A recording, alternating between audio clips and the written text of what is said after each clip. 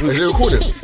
Yeah. Nah, I'm blessed. No. Oh, yeah, we just cut that out. Because, this will get out some. You know what? You're like, woo, jokes in it. Just fucking with you. I was just fucking with you, right? Listen, we got bad jokes in it. I know you're listening, babes. I love you. Happy birthday. I love you. I bet. You're now listening to the 3 Shots of Tequila podcast with Marvin Abbey, Mr. Exposed, and Taser fucking Black. All right, what's happening, people? Welcome to episode 318 of the 3 Shots Tequila podcast with myself, Marvin Abbey, who also got in the studio. Mr. Exposed. And Taser Black. And we got some very, very, very special guests in the studio, some legends in the building. Just let you know your name and where you're from, guys. Yes, Oxide. And Neutrino. Hey. Don't need any more explanation than that, really. Then you hear the names, you know what I mean? Those that know automatically know who that is. No, you got to know still. Back in the day, you know. Back in the day, actually. But there was a point in time when these man here and So Solid had the game in like a chokehold. As in, anytime you went on Kiss FM, Channel U, what other channels were there? Box, Kiss. Ace, the videos. And the thing is, your videos... Well, no Kerrang, no? Kerrang, that's for rock, bro. I'm just saying, you know what I mean? A young feature there, Maybe no? Devil's Nightmare might have been on that. But, and your videos now still look good. The videos you shot back then. Yeah. So I don't know what the budget was in them days. I don't know how I was being paid for. Do you know what? It was big budget, but it was having actual, I guess, guys who made movies and stuff and had visions of not... What we wanted to do when we were doing videos, it was before us, a lot of the garage stuff was typical in the club and everyone's kind of... Yeah. We're like, no, we need to do something completely different to engage the audience to say, rah, did you not see that video? Because at that time, the only way to hear the song was either radio or you would have to phone up and like spend money. I think it was like 50p or something like that. Pirate radio. Yeah, and type in to see the video that comes up on... Oh, yeah. So it come up like, what videos do you want to see? I remember and there'd be numbers, yeah. And you'd have to... So you're thinking, how do I... text the code and whatever. Yeah. So how do you engage the audience to put them in their YouTube. head? Yeah. It's all before social media, YouTube. When the internet was text. There was no videos or... Yeah. Remember teletext on TV? Yeah. All that, yeah. Where am I going tonight? Let's see on teletext, yeah. People to get their holidays on. Look for holiday deals and like, you have to, sometimes you miss the screen. You're like, you got to wait for another 32 screens to come past before Go you around. see the holiday. So what was the budget for videos then? For us, first one started off, I think around 60, 70 grand. But you've got a whole crew. Yeah. And it's film as well. So it's on 35mm film. That shit's expensive, man. Yep. Like when they're doing reels and like cut, take, directors get pissed off because if you run out of film, budget's done. It's done. So it's proper like professional setup.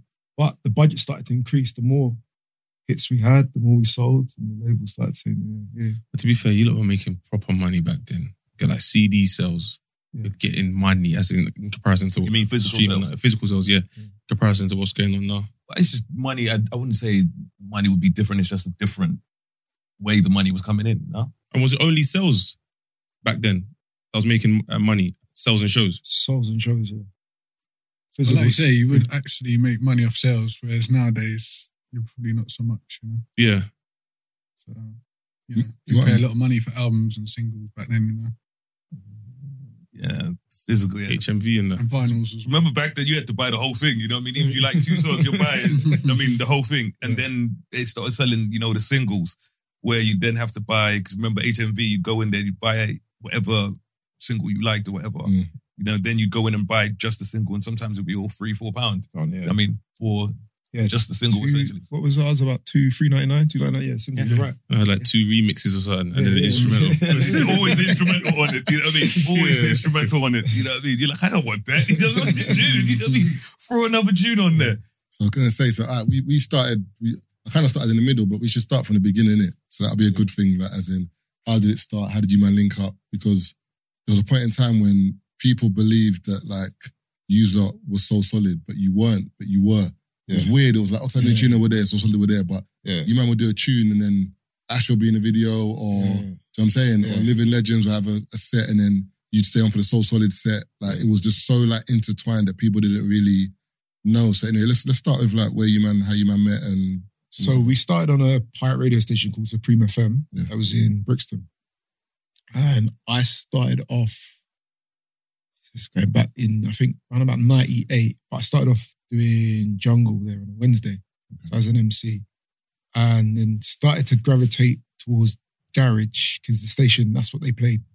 It's just Jungle was on like a Wednesday. The rest of the days were Garage. So I started on there and then linked up and got into a crew called Living Legends, which was Billy the Kid MC and Big Kid as the DJ. And then we formed a crew. And How I Make Oxide was, what did you used to do Sundays? Yeah, Sunday mornings. Sunday mornings. And I used to listen to his show and think, wow, this guy flinging down some tunes. Right. So I just rode down on my bike to the station just to watch and see what was going on. And just picked up the mic and started emceeing over his set and that. And then, who was it? Was it you or your brother? Yeah, and the guy who ran the station, Patrick G, kind of formed a little crew, Specialist. I was also part of EDF. And the music that kind of brought us together. Like, I always concentrated on the darker style of music, and I had the advantage of the record shops from West London, whereas the station was in South London. So I had a bit of a different selection to a lot of the other DJs on there, which I guess picked up a lot of ears, you know what I mean, to the sounds that I was playing. So why did you decide to come together? Because, for example, So Solid, I'm sure they had DJs, but I don't remember a DJ being like... Prominent figure. Prominent figure. It was more like you just had the members, innit? Whereas used to were just like an MC, and it was like you took the radio set with you into the establishment in terms of where we are now. Yeah. We're always going to be, if that makes sense. Yeah. Was that like conscious or? No, I'd float like onto his set and Living Legends back and forth until Oxide played, like one day he picked me up on a Sunday, him and his brother, and he's like, I'll listen to this tune that I've done. And it was Casualty. Shit! I've been shot! I don't fucking believe this. Could everyone stop getting shot? Shot. Could everyone stop getting shot? Bound for the bound for the reload. Bound for the bound for the reload. Bound for the bound for the reload. Mr. DJ, give me that reload. He goes, I went to the library, got like the sample, the BBC sample, put it down, and he goes, what do you think? I was like, yeah, cool, okay, I can vocal that. And I already had the Bound for the Reload lyric already, which kind of meant just like I used to do in raves to kind of reload the track and that. So, yeah, me and Ox went to the studio, and I flanged the vocal down in one take on a handheld mic, Shure 48, I think it is. So it's one take done. And, but yeah, so because I did it so fast in one take, we had like studio time left. And in that studio time, I made Dilemma. Allow me to demonstrate the skill of Shaolin, the special technique of shadow boxing. Ladies and gentlemen, may I have your attention, please? We're now ready for takeoff, so please fasten your seats.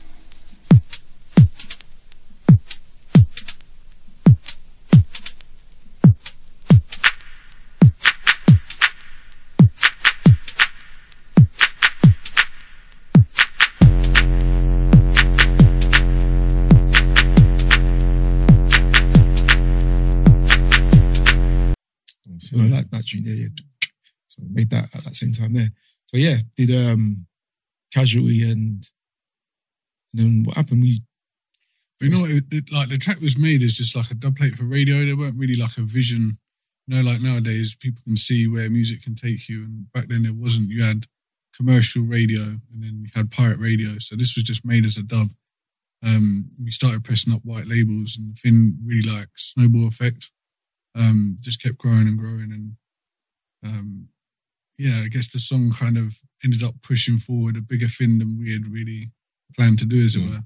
But then when did you know it was like, yo, this is a moment, you know? Do you know what I'm saying? As in, like, the record label start sniffing, the people want to sign it. Yeah, it was funny because we'd sold about 15,000 white labels, and we're kind of getting to the point of like, you know, where else can the track go? And we're trying to assign it to like smaller labels like Locked On and people like that. And no one really wanted to touch it because there was a bit of a divide. I guess we get into it between like the older generation and the younger generation. So a lot of the labels were a bit afraid to kind of support it and sign it. And then management actually reached out to us to kind of manage us and to try and get us like an album deal, which again, we haven't really thought of doing, but you know, that's kind of what they approached us with. Were you thinking about making albums then? Nah, touching back on like Pirate Radio and stuff, I was saying about being in this crew called Living Legends. After our crew on Supreme FM was Soul Solid, they were pretty new. So they'd come up to the station after us and it'd just be like, you know, like 15 man deep rolling and, you know, like the vibes of mad, like in a little room. And it's about 15, 20 man just going off. Mega Man, Ashlar, everything. It was cold, it was going off. Scary, lean and keen and fighting machine. Yo, when I touch down with the mic, I mash up the scene. Cause I'm a mean, lean, keen and fighting machine. Yo, when I touch down with the mic, I mash up the scene. Yo, up to the down, to the Kadisha with the man, with the man. Zero Oscar receiving over. Dig it down, but you get in put over. Invented like a Spanish armada. Be that cause spare palava. I could see it, could can't you turn to the what you can tell? Yo, phenomenal. To the down, to the Kadisha with the man, with the man. Zero Oscar receiving over. Dig it down, but you get in put over. Invented like a Spanish armada. Be that cause spare palava. I could see it, could can't you turn to the what you can tell? Shit, only took me 21 seconds to write that shit. You can blaze your sticks. You don't see me though. Ducking slugs and I'm banging my hits and I'm screaming goes like my name was for lips. Does it sound the same with my name to the lip shit? You never see me iced out for lips and while I'm stacking chips. You be shot in your brick show. I only do this for the girls and the whips and I leave you in epileptic fits cause I'm taking over your blocks with this shit. Question, ever be stopping this shit? No. So as far as this info's gonna go, actually I'm the start and I'm gonna blow. A to the S, A to the E-R. There was competition, but it was friendly competition. Yeah. And credit to Mega, who had a vision. He was like, you know what? He approached like us and just like, I've got this vision and, you know, just taking the best of the best and forming just one big crew. And he was just trying to scoop up everyone on that station, Supreme, and bring them into Soul Solid. And what happened was there was a disagreement between Soul Solid and the management of that station. And everyone kind of just went their ways, part of their ways. And myself, Mega, and Mr. C set up the Light FM. Okay. So that's where the whole started to come together. All the pieces started to, you know, click and that. But at that time now, me and Oxide have kind of teamed up because of Casualty. But we were in Soul Solid. We were part of the crew, the collective. Yeah.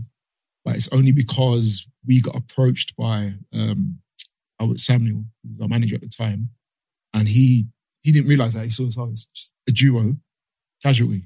Right, so come and, you know, we'll try and get you a deal on that. But at the same time, I'm explaining to him, I said, there's more of this where, you know, we've come from. We've got a massive collective. So introduced him to Mega and kind of, you know, he was like, okay, right, I see what you guys are doing.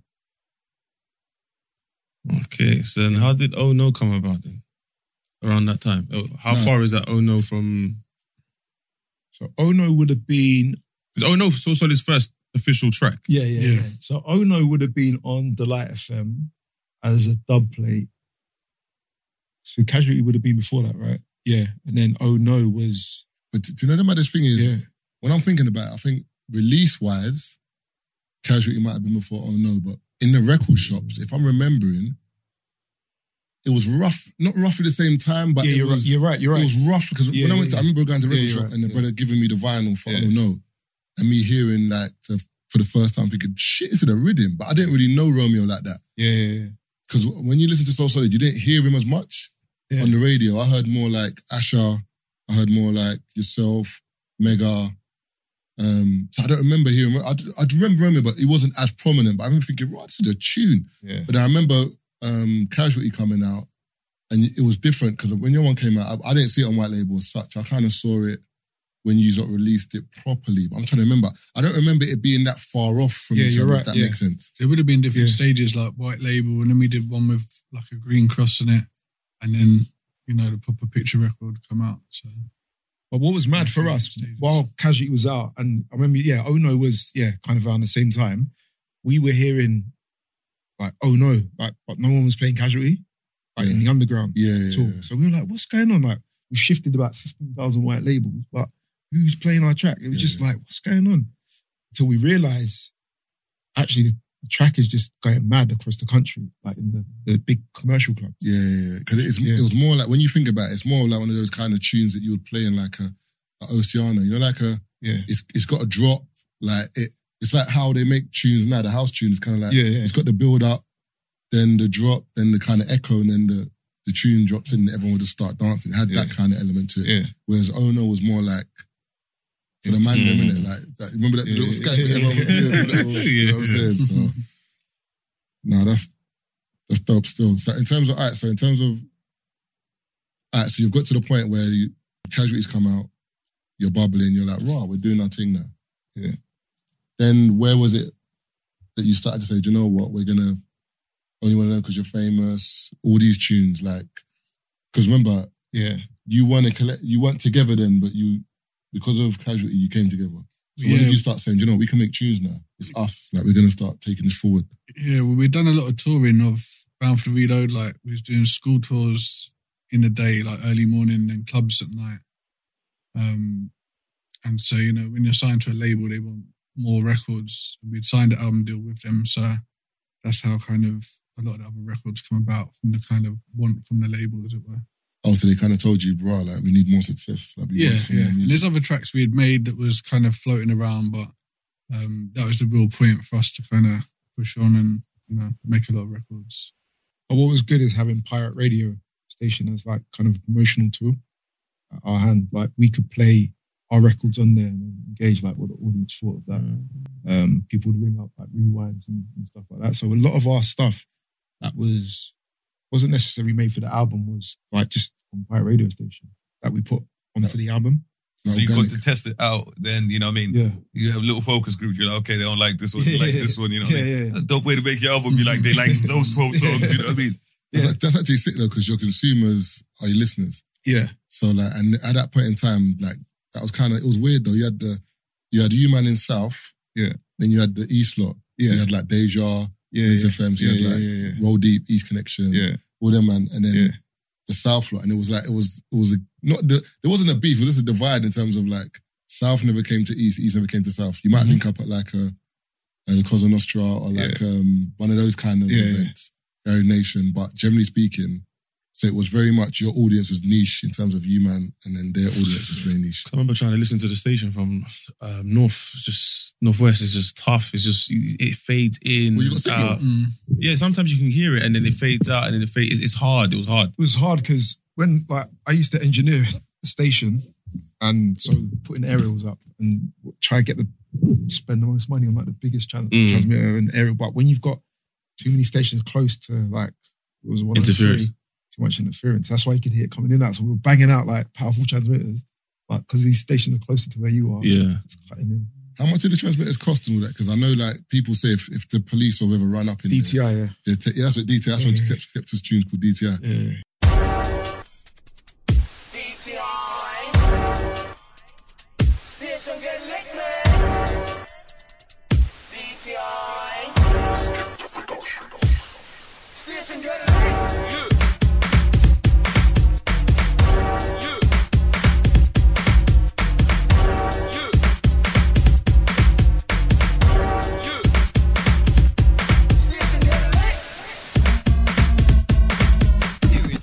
What does DTI mean? The trading industry. That's the people that come and mash up the thing. So if they come to your station, they take it. DTI. Yeah, that's DTI. So they'll take your decks. Yeah. They take everything, innit? Well, what you do, right? So this is how we did it. So you buy a transmitter. So your transmitter could be anywhere from like 200 to maybe like 450, 550, depending on how powerful you wanted it. And what we'd do is we'll put the transmitter on top of the block with the aerial, but then the studio will be somewhere else. Okay. And we'll have like a link, which would be like, see at the end of a satellite dish, the LMB it's called. Like you'd have that pushing the signal into the studio. Okay. So it's a bit bait because it's a line of sight, so they can kind of figure out where it is. Yeah. But what we used to do, we used to get another little transmitter and transmit to the studio. So transmitter, and that throws them off. They don't know where. Yeah. So that was but what happens there is you kind of cut down on the quality of sound. Yeah. So it's, pros and gains. But yeah, what would happen is you might be doing your set and then you just hear, you're like, oh, shit. So what we would do, we'd go up to the block just to check, because you used to get guys trying to rob your shit. Oh. Right? So it's either you're getting robbed or it's DTI. So we go up there and you see the guys in their suits and and you're just friendly with them, chat with them because it's their job. And the biggest no-no was don't touch them, don't hurt them, don't do nothing. Let them take the transmitter, buy another one. And they kind of let you do what you're doing. Yeah, so they'll come every 2 weeks. But as long as you don't do nothing to them, you're fine. But some guys make the mistake of, brought them up, take the transmitter back. They're coming for your studio. And that's a whole different, yeah. a whole different, yeah. It's different, yeah. You ain't coming back on that station name, nothing. That's everything's gone. Everyone's getting nicked. That's in the yard. Everything. Record's gone. So that's something I never used to think of, even when we were on Radar. On Top. On Top. So it's the same thing, because for me, I didn't understand the concept of Pirate Radio. So we got Pirate Radio at the time. It's only later on people were like, you know what I mean? They could just run up in here at any time. I was like, wow, I've been here 2 years and no one told me this shit. But On Top, all right, let me not even bait them up, but where it was so bandoo-doo, Which time? It was, no. The time when, I'm telling you, bro, because it moved around. But my time... it was bandoo every time. No, my time was literally you had to walk through a barbershop. Yeah. So obviously, I'm walking through the barbershop, and it got to a point where I knew who the barbers. Bro, it was funny, because remember the time they locked the door? I'm like, yo, brother, what's good? Just good. Then you to the back. No, you just go downstairs into some dungeon, and then you're in the studio. Then sometimes you get to the studio, and someone has either... locked the thing.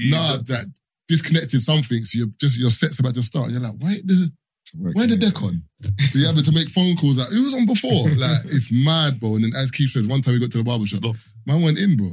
The barbershop was He was closed. The brother weren't there, bro. He was gone. Where's the barber? We're going home, man.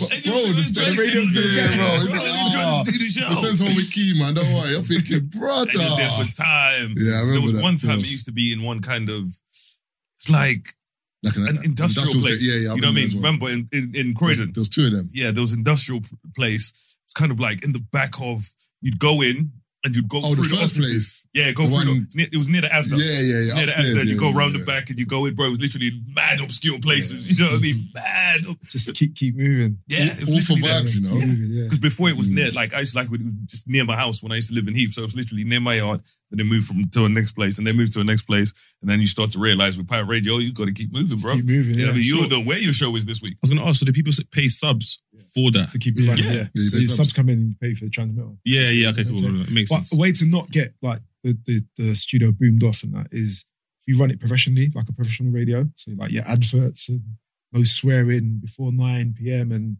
just keeping it clean. Yeah. And So they listen? Yeah. Well, of course they do. But in my head, I was thinking, Pirate Radio, if we can find you, we're locking it off. They're not listening. But the way you make it sound is like, if they're listening, thinking... Yeah. And what frequency you're on What as frequency you're on as well, yeah. Oh, serious? Yeah, if you bleed too much into like a legit station, they're coming for you that same day. You have to be so If you're careful. too near to the airport. Yeah. Oh, so can you choose what... You could choose what frequency you want, yeah. And then we would do stuff like up the game, like transmitting stereo sound. Is it Pirates mono? Not a lot of people know that. Okay. But we would do stereo, so it sounds... So It's called where the name comes RDS up. as well. Yeah, So RDS. when it come up, you're listening to the Light FM called and the numbers coming through. There's little things like that to... So I'm saying, these men were taking it professional. The videos, the Pirate Radio, you were taking it seriously still. Okay. Yeah. So let's go into I'm trying to think of the timeline because obviously Casualties dropped now. Everyone in the UK knows you. Did it go number one? Yeah. So that went number one. What was it? I think it was end of April, May, and we didn't think that would happen. Like we've done a video. There's this mad buzz, and everyone's going crazy. So label was saying, potentially it could be number one, and we're like, what? This is a track we made on Pirate Radio Station. Right, you lot for real. And then midweek they're like, you lot are number one, but we were like battling out with someone else. Okay. And what was weird as well, we didn't have any national radio support whatsoever for the track. Oh, so it wasn't like a A playlist or B playlist? Nothing at all for this track. So how are you lot doing the promo? Radio. Pirate Radio Pirate Radio, station. that's it. The video channels and us like touring for probably 6 months. Like, I said, but there's school tours and school clubs. tours as well. Oh, okay. You're saying school tours. What do you mean school tours? So you rock up We're going to like assemblies in the morning, performing in the schools. Swear. Yeah, What the? so We we're never going had that. across I the never country. had that in St. Joseph's. We never had That that. would have been like, you couldn't do certain schools though, because that school, we would have gone back to class. It's mad. So we've got video footage that we put it in. Got a video coming out. We put some of it in there, but we've caused like riots. And Brother, that stuff. would be cold, you know. Crazy stuff. Like kids going up on Chasing the stage cars. and chasing our car like tour van and banging on it, and teachers like, all right, and That's probably why they said, you know, you lot can come Northwest, boy. Yeah, What? because We ain't going back you to lot take it too far. We ain't getting back to lesson. Yeah, you would have shut the car. You would have shut the car. Calm down. Our school ain't that bad, bro. Northwest, you know. I'm taking too far, bro. Our school ain't that bad. but yeah, This is crazy. yeah. The number one. So yeah, it goes to number one, and the radio's got to play it now, like for the number Yeah, one they're spot. forced to And they play were it, just yeah. like, yeah, that was Oxide. Awkward silences. And they proper did it. You know what those ones where they proper did a 1-2 and be like, ha. Joke's on you. But it was mad because looking back now, what we realized, we were the first. You said it earlier on, as a DJ and MC, that format to go number one. No one had ever done that before. Yeah, true. So people watching, looking at that was like, oh, that's what we listen to in here on the pirate radio station. That's crazy. That's what when I was 14, 15, listening to Jungle, you know, I'd love to see something like that. But it didn't happen. You know, but we managed to do that and bring that to light. So it was the first year DJ MC to have a number one within Garage. And it's weird, the name as well just rolls off your tongue. Yeah. Oxide Neutrino. It's weird. If you just said Oxide by itself, you'd be like, said Neutrino by itself, Oxide Neutrino just rolls off the tongue. But I don't know what it is, but it's just... Yeah. Where did the name come from? That's the names, bro. So what's Neutrino? Bro, like it's two different names, big man. Like, No, he's saying Neutrino's a particle. One's physics and one's to do with chemistry. Okay, cool. But it's a particle. Oh, so Oxide... Is it No, yeah, I'm saying- oxidization? No. Oh, so you chose both names? No, he chose it. His is a bit more strategic. He knew like the meaning of it. For me, Like, I same like thing the way kind that of shit come sounds. from Jungle and, you know, like DJ Zinc and names Oh, like that. okay. And I think my first name was DJ Dynamite, and then heard like another 7 DJ Dynamites. And I thought, I need something different, you know? You're lucky because if you had Dynamite and MC Dynamite, it would be exactly, bad. exactly. Okay. That makes sense now still. Go on YouTube, you know what I mean? Anything, you know what I mean? It's like 200 people pop up, you know, you're trying to find the names in there. It's a lot. I legit bought the CD, the album, you know, Execute. I got the album in my No, yard. I'm looking at the cover now. Yeah, man, I had The brown cover, innit? Like the brown Yeah, kind yeah. of like sepia thing. Yeah, come You're on. dumb. That's it. Well, what's sepia? No, but it wasn't sepia then though. The thing was, the man, the he brown told you thing. man's a geek, man, he was sepia for day. Man, he was sepia, come on, bro. I had the album still, I remember. And, you know, we have to big up East West. Like, we were signed to Warner Brothers East West. Okay. We do have to big them up for, like, you know, there was a certain level of quality to them and their stuff. So yeah, a lot of, you know, the visual, the marketing and all that thing. We were with a big powerhouse, you know. Yeah. So we have to put a lot of Yeah, credit to them. because what I would say is whenever your things did come out, it was always proper. Yeah. So it was like your album art, proper. Your videos, proper. Like everything was proper. So now you're saying it, like, even like Devil's Nightmare video, I remember like you put your face in the water and then you're rapping like underwater and this, the idea is always cold. Do you know what I'm saying? And obviously it's weird because I'm living it in real time. I'm going back and I'm trying to remember the moments that like stuck out to me. Do you know what I'm saying? Even Up Middle Finger. Yeah. Shout to Ben and Joy Dempsey. They was the directors. They did all our videos. Oh, serious? Yeah. What's the name? Ben and Joy Dempsey. Okay. So it's two brothers, and they did pretty much every single one of our videos. Are they still in the scene now? Yeah, or? they do like films and adverts and stuff like that. We called them up the other day because we needed Bound for the Reload in HD. Okay. Put out there, so we had to get the asked them for the masters and gave it to us. How do you do that? Because 35mm film can go up to, I think, like 8K. So you can take, see, like when you see all these transfers from film, like back in the day and on Blu-ray now. They scale them up. Yeah, like on 35mm film, you can go up to about, I think it's like 8K, like the quality of it. So anyone that shot their videos on film, if you get hold of the masters, you can transfer that to 4K now. 8K, I think it goes up to. Oh, wow. Remember, like you were saying, it was expensive. Do you remember, I think it was an episode of Punk'd where they were punking Kanye with his film on this video. And remember, Kanye's had the film, you know what I mean? Because like I said, man is saying, yo, this is like, you're thinking, yo, this is my budget right here. You know what I mean? You are not fucking with any of this. Bro, he was going crazy. He had the film and he was losing it, bro. He was like, absolutely not. He was like, you're not fucking up this video. So yeah, when you think, when you think back and stuff like that, I'd say videos back then, I feel like videos back then were more creative because people cared more. Nah, Keith, you say that, yeah? There were bare garbage videos on Channel U, bro. 100%. You know when I say, you know why? Not 100%. But I say, I guess I feel like they were a bit more creative because we cared more about the video. I think if you're talking like a commercial sense, then yeah. But when you're going to Channel U, that was basically restarting again from the bottom. Because like what happened, like we got basically Soul Solid got banned and everything kind of came to an end and it made everything like a reset. You got banned on Channel U and all that? No, everything. From what? Why though? Just made scapegoats because there was a rise in gun crime around, I guess, 2002 and 3, all that. You know, around that it was mad. Mad. And I think it was in Astoria rave that we did and 2 people got shot. And yeah, the media just ran wild with that. It was just like, bringing up, our lyrics from the album and even us, I swear it got brought up in Parliament and stuff like that. And MPs were just like, these guys are a menace and the blanket ban. It was like any club that plays garage or Soul Solid, like you lose your license, you can't. Serious? So it started then? This is like about 2003. And we were just about to do like a national tour as well. So this is when we've done all our hits, everything's come out and, we're like, wow, first big tour, then cancelled. Serious? All our shows cancelled.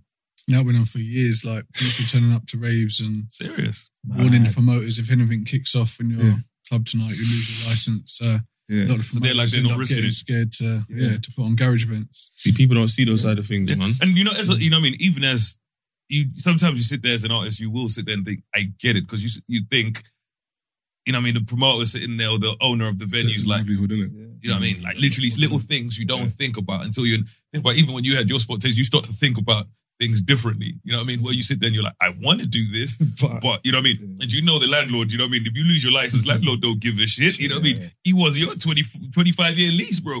And you're 24 years left. You know what I mean? License or no license, I need that rent paid. So you start to think, I might not, I might not do this event. What are you zooming into?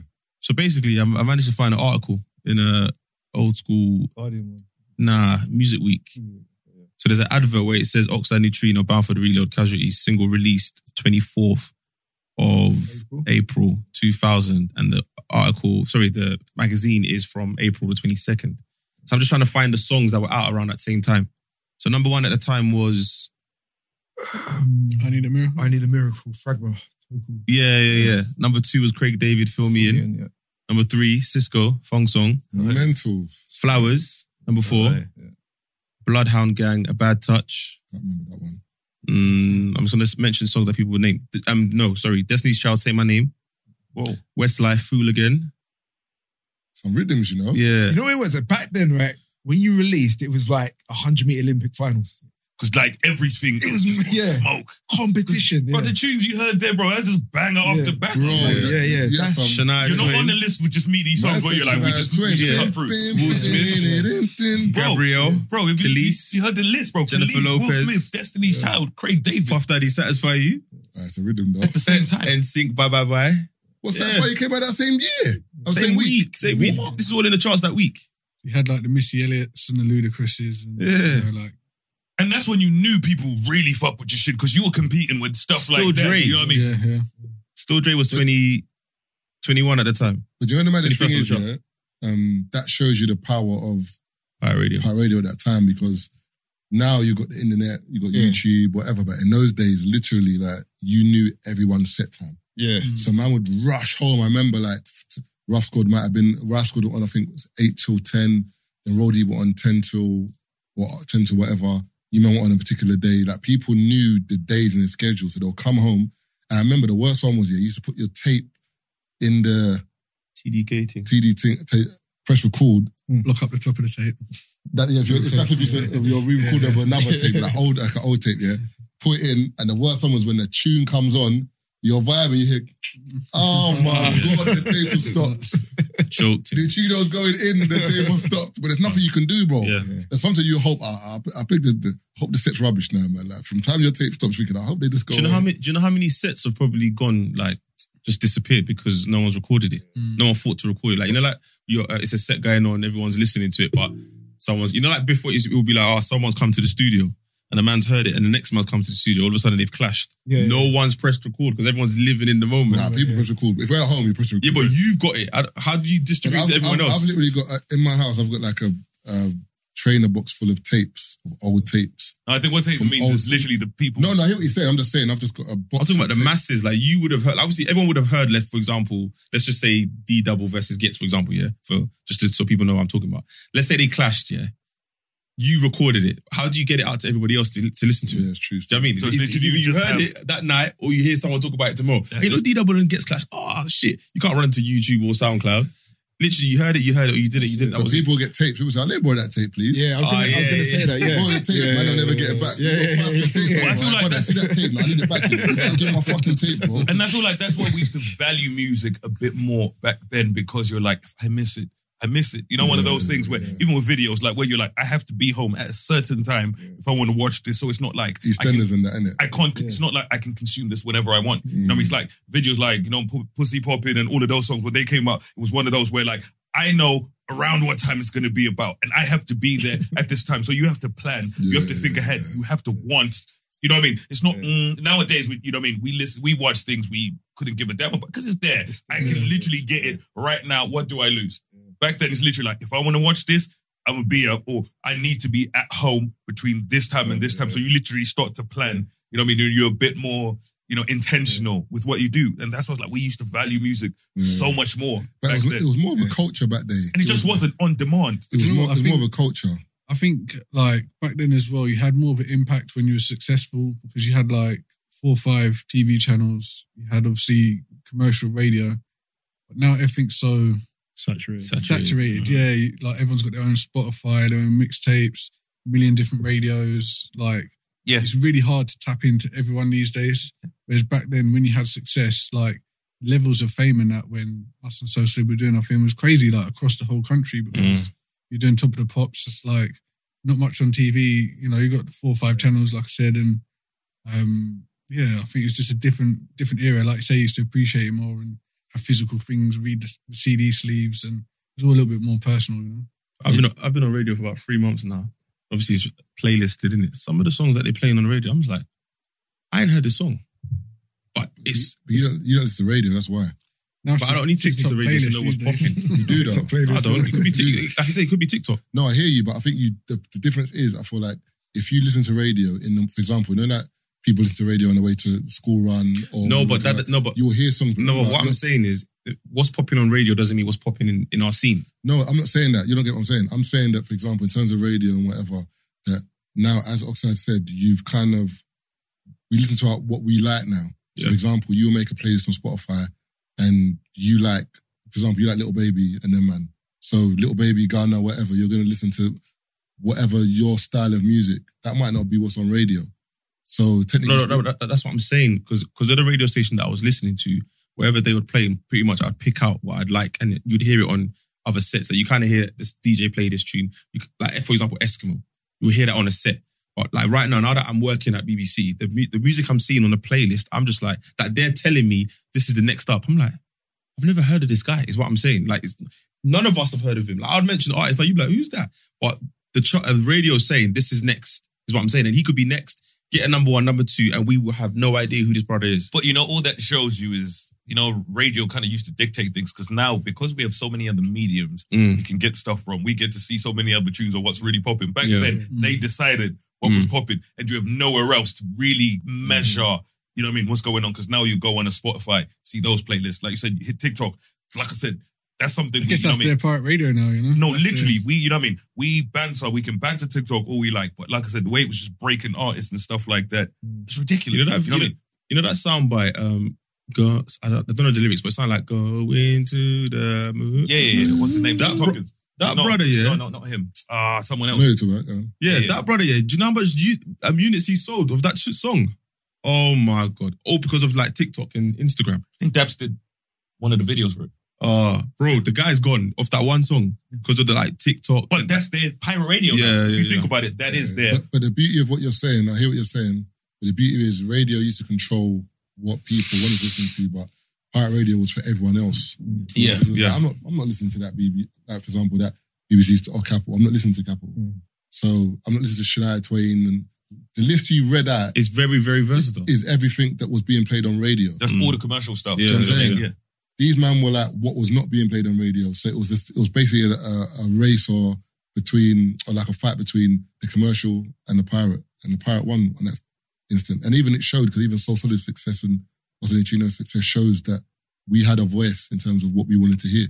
You know what I'm saying? So how far from that moment to like, obviously I don't want to skip, but just a question, 21 seconds. So Bound for Reload came out, and then we did No Good For Me.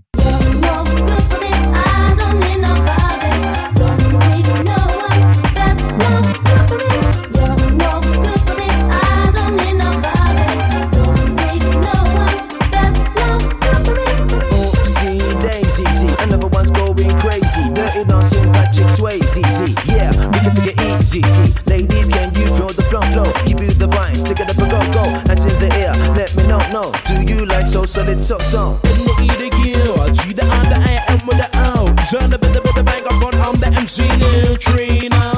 The N the E the U, G the on the I am with the O. Turn the bit of bang up on sing my name Neutrino. Which was and we had the opportunity to release potential number one or they were Christmas kind of talking release. like it was guaranteed, like number one. What do you mean?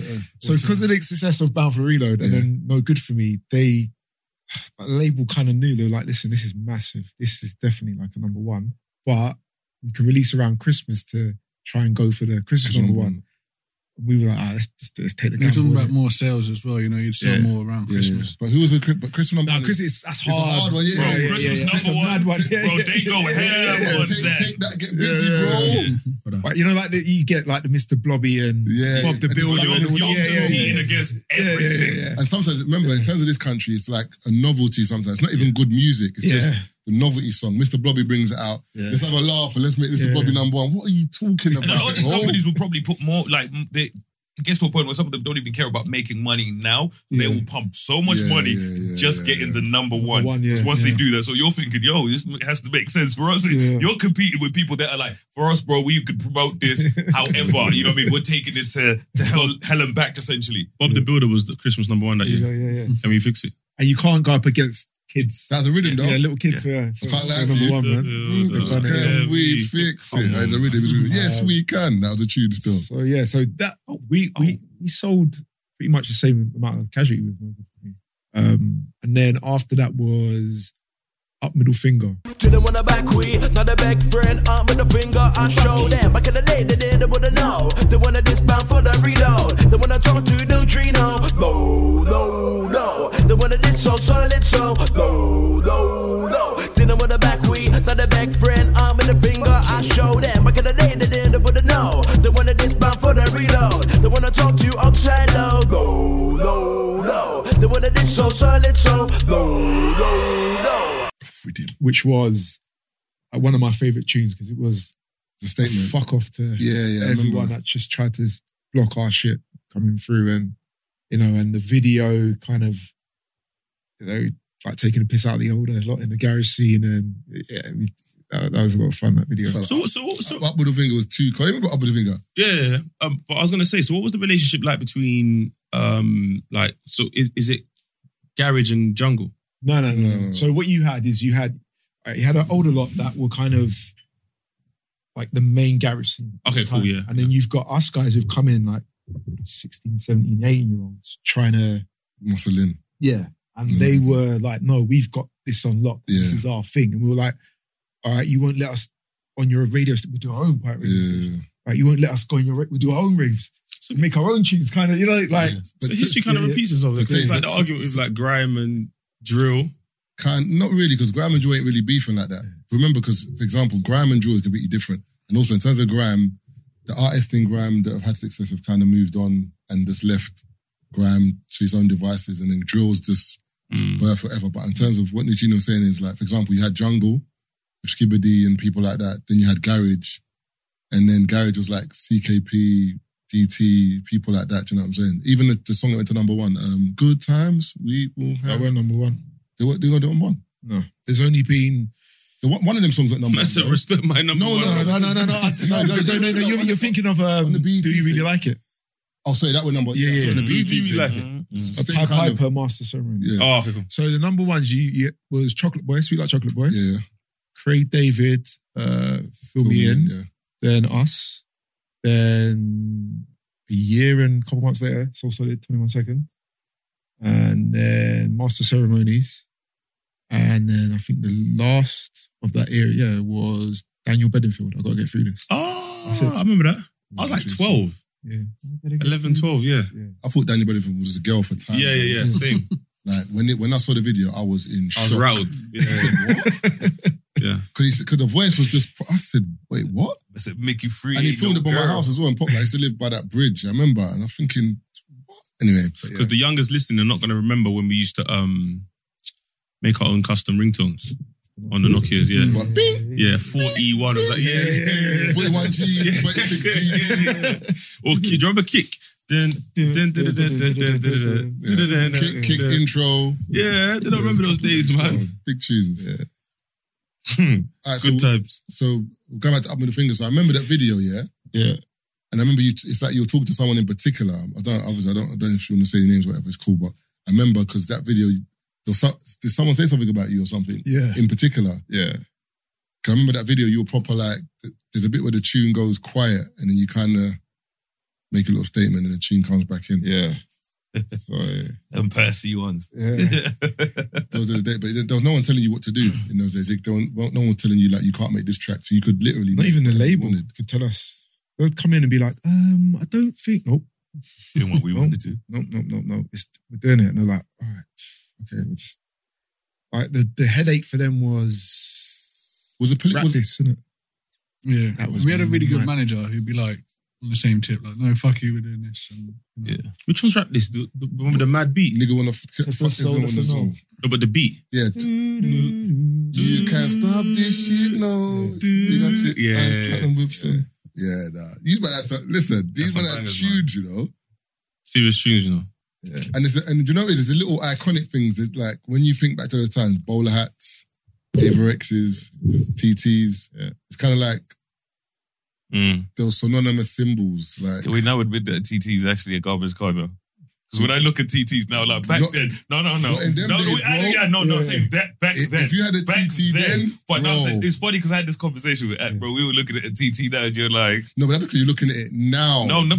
Even when you look at them now, like even talk about the newer ones, when you go back, okay, I look at it. There was one point in time I wanted, the 306 CC. I don't think bro, but you know when you think back then, but when you're looking back now, you're like, the 206 one was cold as well. Yeah. What? The 206 CC, not even the thing, even the I know a Vauxhall Tigra, yeah. I had one of those. That's the first car I bought. Yeah, my first paycheck. I said, I want that car. Bought it, yeah. Even Alfa Romeo T-Spark. Remember T-Spark? Yeah. What to get a T-Spark? You were a bad boy. What T-Sparks? The Lexus, the Mega as well. What was that in? What game was that in? Getaway was Getaway, remember? Bro, it's the IS200. I know that because I used to love the hell out of that. You know what I mean? Lexus. You know what I mean? And then you look back at it now, and you're like, yeah, but that's how it goes. When you look back at cars, you can look back and be like, this is what man was fussing over. Yeah, IS200. Do you know what? The compacts, but at the crazy. Time, the compressors, crazy. The moment as well. Do you remember when Vauxhall changed the Astra?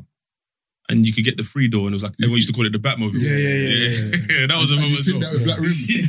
Yeah. Now, the TTs back then were like spaceships, because the cars around them times were boxy. When that came out. Yeah, I feel like that's when the shapes really changed from the box to... Yeah. What were we doing? We had a gig in Cardiff, right? And Mega pulled up in the TT. I was like, oh my God. Was it like what an is Ace and Mitch type situation?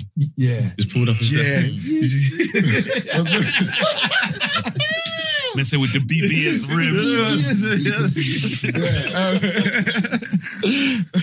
I can imagine Mega pulling up as well. You know? And it was like, What, hair out? yeah. And it was just like, rah. So we hop in. I think it was me, Mega, and I can't remember who else it was.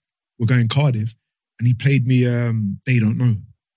Like him and Asher with it. And I was like, rah. And I was like, no, you lot have changed the game with this. Because they were like rapping over the garage, like going back to back.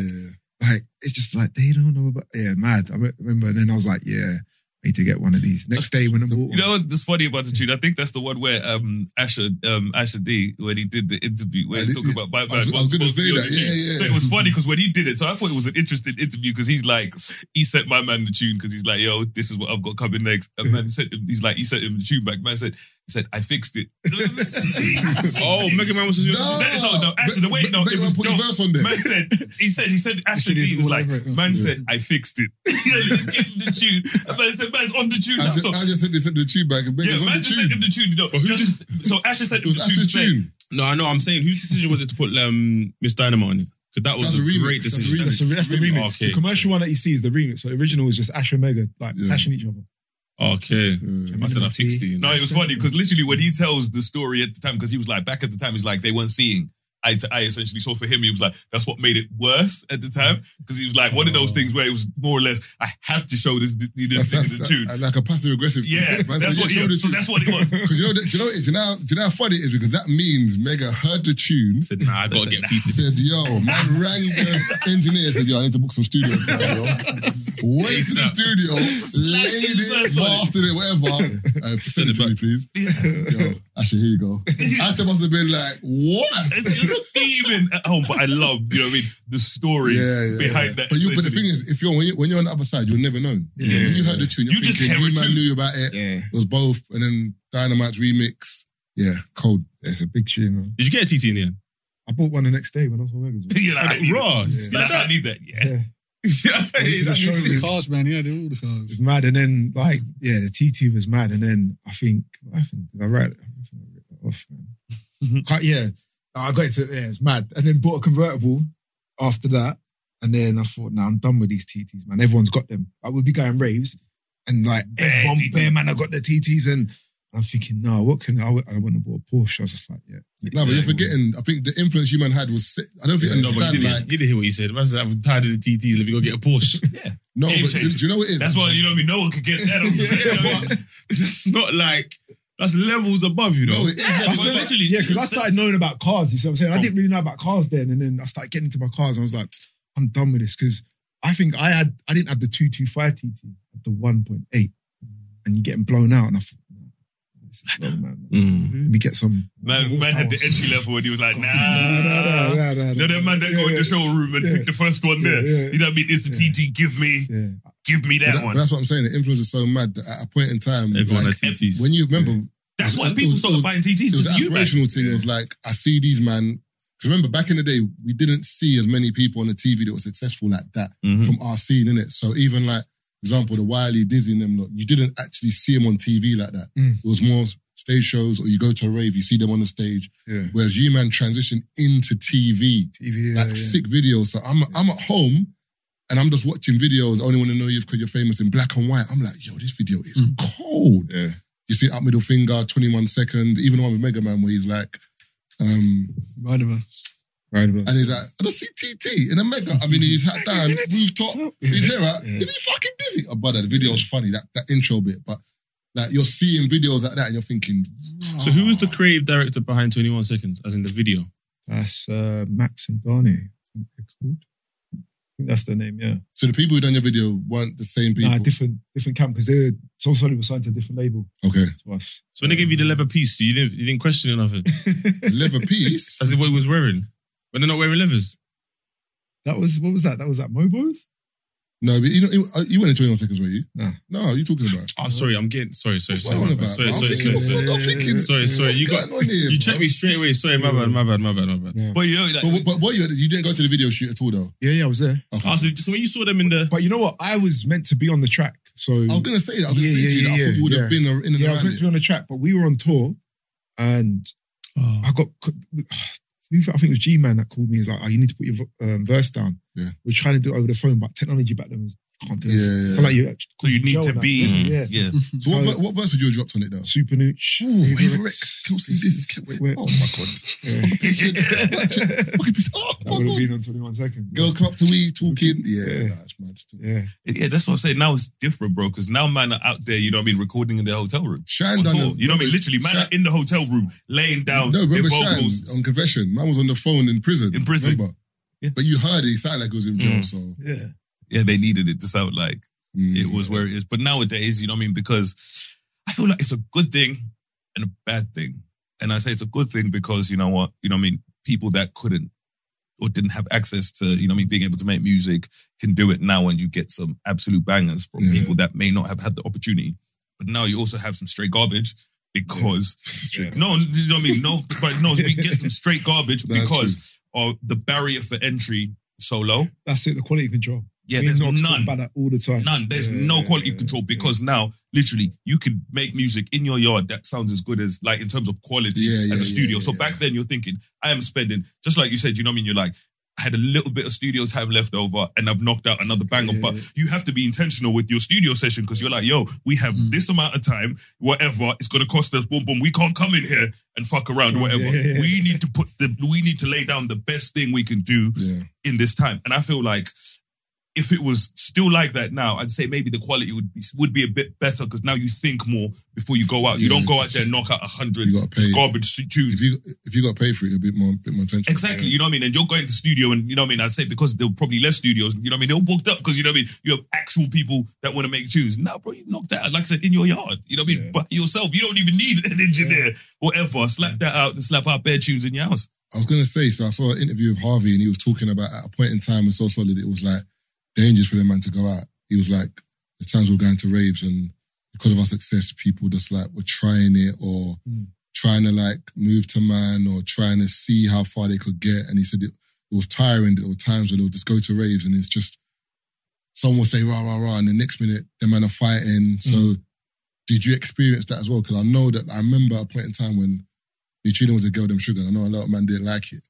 So I'm assuming that there would have been guys who would have tried it with you and whatever. So how was it like for you at a point in time when you kind of see the transition? If you look at the music and the videos, like especially something like Rap This, see how we're going on in there is kind of like the turn of us as a collective, getting like, fed up of it, and you know, retaliating as well. And which is, I think, what's a shame is that we set out to do music, and that shouldn't come along with music. Like you should be out there, you know, enjoying your life. You're 18 and having a good time. And people wanting to mess with you, and you know, it's just long. It's like how we say it's tiring, and you know, the places that we're going, you couldn't get away with it, away from it as well. So no matter where you went, it was there. Always someone saying something, or you know, and I know that like people have an opinion, and that's fair enough. But you know, when people actually trying it with you, it's completely different. It's, you know, it's uncalled for. I know Asher he had the gun, he went to prison because he had, you know what I'm saying? And I remember there was a point in time when, did you shoot, remember the lyric you say, I shot myself in the foot. But it's like, did you really shoot yourself in the foot? That lyric, or did you have, okay, cool. I remember that, I was thinking, I didn't see this nigga injured. But I didn't know, but I just remember at a point in time that, and I remember Harvey saying it, that like, it was just tiring, it was just long. It was just, but it's something that we don't see on our side. We just see you man videos and whatever. We don't see the bad side of music. Well, like I said, there shouldn't have been a bad side to it. There shouldn't have been that. You know, they shouldn't have been having to carry guns and, you know, man going to prison and whatnot. But I don't know. It's just some people just. But I think it's the way of the world, you know what I mean? You know what I mean? You get stuff and there's always going to be people that want to take stuff, you know what I mean? And people always want to size you up. Not being naive. I guess there's a bit of naivety where you think, oh, do you know what? Like, wow, this is like... Because there's certain people that sit there and they think, why do you have that? You know what I mean? Why are you where you are? You know what I mean? And I'm not whatever. And it now becomes their thing to, I'm just going to fuck with you. But in saying that, see, like, you're reeling off the people in the charts, all these pop acts. They didn't experience that. You know what it goes back to? And you know why? They tell on people. It's hilarious. No. It sounds funny, but you know what I mean? Like, you think of, you know, people that, you know what I mean, trouble people, bro. Them They man look snitched, they yeah. look at who's most likely to tell on me. You know if you go fuck with Shania Twain, bro, you're going to jail. Pull up with Shania Twain on smoke, you know, outside the Dons, and you're not going to jail. David Arbor is snitching on you. You know what I'm saying, bro? Yeah, you can't pull up with Shania Twain on anything. You know what I mean? So it's little things like that. So I feel like Mandem was sizing up who they could do it with, because they knew that you're from where I'm from, so you're going to come with a similar energy, and you know what I mean. And that's it. There's nothing else. And think about it. You had no other. There was nothing else you could do outside of. You're either gonna retaliate or you're not gonna do nothing. There's nothing else. There's no. I'm gonna get in trouble for this, or this person's gonna do this. And that's how these men know it. They size you up, and they know like this ends. Is either they're gonna do me, I'm gonna do them, and that's it. And also as well, it gets to a point in time where you man are like, you man ain't got nothing to lose. I've just built a madness over here. I've got a number one. I'm doing this. If I engage in this beef, I'm gonna be the ones holding the paper. People are gonna be looking at me like you should know better. Like the battle in your head must have been mad. That like if you retaliate, we're finished. We're finished.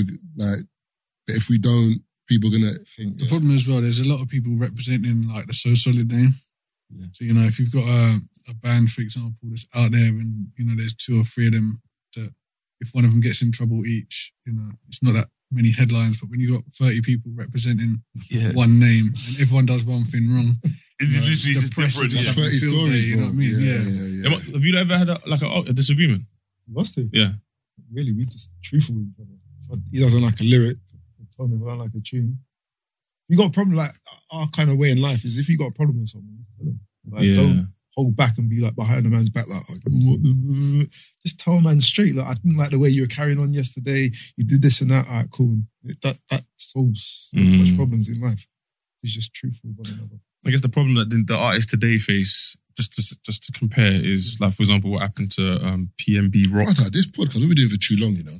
Why? You were just about to bring that up. point that he made just now, I was going to say the same point. Yeah. And that point, I was literally going to say to Nicino that do you think that with the Americans, the way like PNB's died, Hot Smoke, whatever, that if the UK had guns like America did, that there would have been more casualties in your day? Well, yeah. If that makes sense. One thing, like, what Mega, like, credit to him as well, was making sure that everyone rolled as one. We were tight as a unit. And that stopped a lot of shit from happening. Because there's so many of us and surrounded by certain people, shit didn't That's happen. not worth it. You know what I mean? You're like, nah. It would have been mad. It would have been mad. Like, not, I can't really. Yeah, we get it. Yeah. But it would have, been absolutely carnage. I think safety numbers. You know, you're like that way. You're like, we don't roll like this because we want to do stuff to people, but it keeps people from troubling us, and we don't ever have to get into no problems. In this country, you can't have, unless you're, you know, royalty, you can't have armed guards. And no security is going to take a bullet for you. You're mad. I'm going to be like, what? Nah, forget that. I think on the flip side of that, I think, was it a Meat Mill interview where he's wearing like the LV, a mad colourful LV top, and he talks about how beef is expensive. So it means all fine and dandy travelling from state to state with 50 man, but that's 50 man I need to eat, 50 man I need to pay, 50 man I need to sleep, 50 man I need to sleep. It's like, it's just long. So when man are trying to beef me, I'm just like, bruv, I hear what you're saying. I know you don't like me, but bro, it's long. I can't. 50 man. And these 50 man might not even back it when it comes to it. I've just wasted how many, do you know what I mean? And when you're trying to explain to the label why your budget needs to be this amount, and they're looking at you like, what, because of beef? Like, then they don't understand it, so it's got to come out your own pocket. And it's like, you might be paying for a man's eating, sleeping, whatever. When it comes to backing it, he's not backing it. It's like, brother, why are you here? You like when 50 Cent done it as well, where I think they were going to an awards ceremony and he said to everyone, said to everyone, like, if there's trouble, we'll bring it in-house. Don't make us look stupid outside. I think one man tried to act up, go home, pack your bag. And he wasn't a little man. He was actually one of the main guys, but brother, I ain't got time, go home. And he's looking at everyone. You know, like, it's an awkward one because everyone's in the room and I've said, yo, Marv, go home. You could Taser, who the fuck? Go home. And everyone's just looking down like, Marv. 50 did say, so. Knock over the table, bro. Did you ever take Bear Man on tour? Nah, not really, you know. It was because there were so many of us within the crew. You can't bring any extras. You're like, everyone's here already. Yeah, exactly that, yeah. Everyone, yeah. Fetty Wap, he speaks on it where he was like, for him, he's in jail now. Is he? Jesus. Yeah. He had he was like, basically what he realized, I think we had to reshift his life. He was like, because he used to roll with so many men, have so many men. So if he's going shopping or whatever, man, you know, like I like these Amiris or whatever, it's like he's buying 30 pairs of Amiris.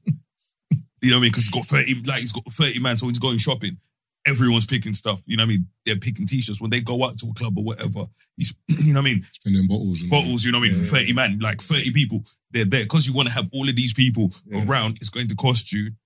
And he's the only earner, you know.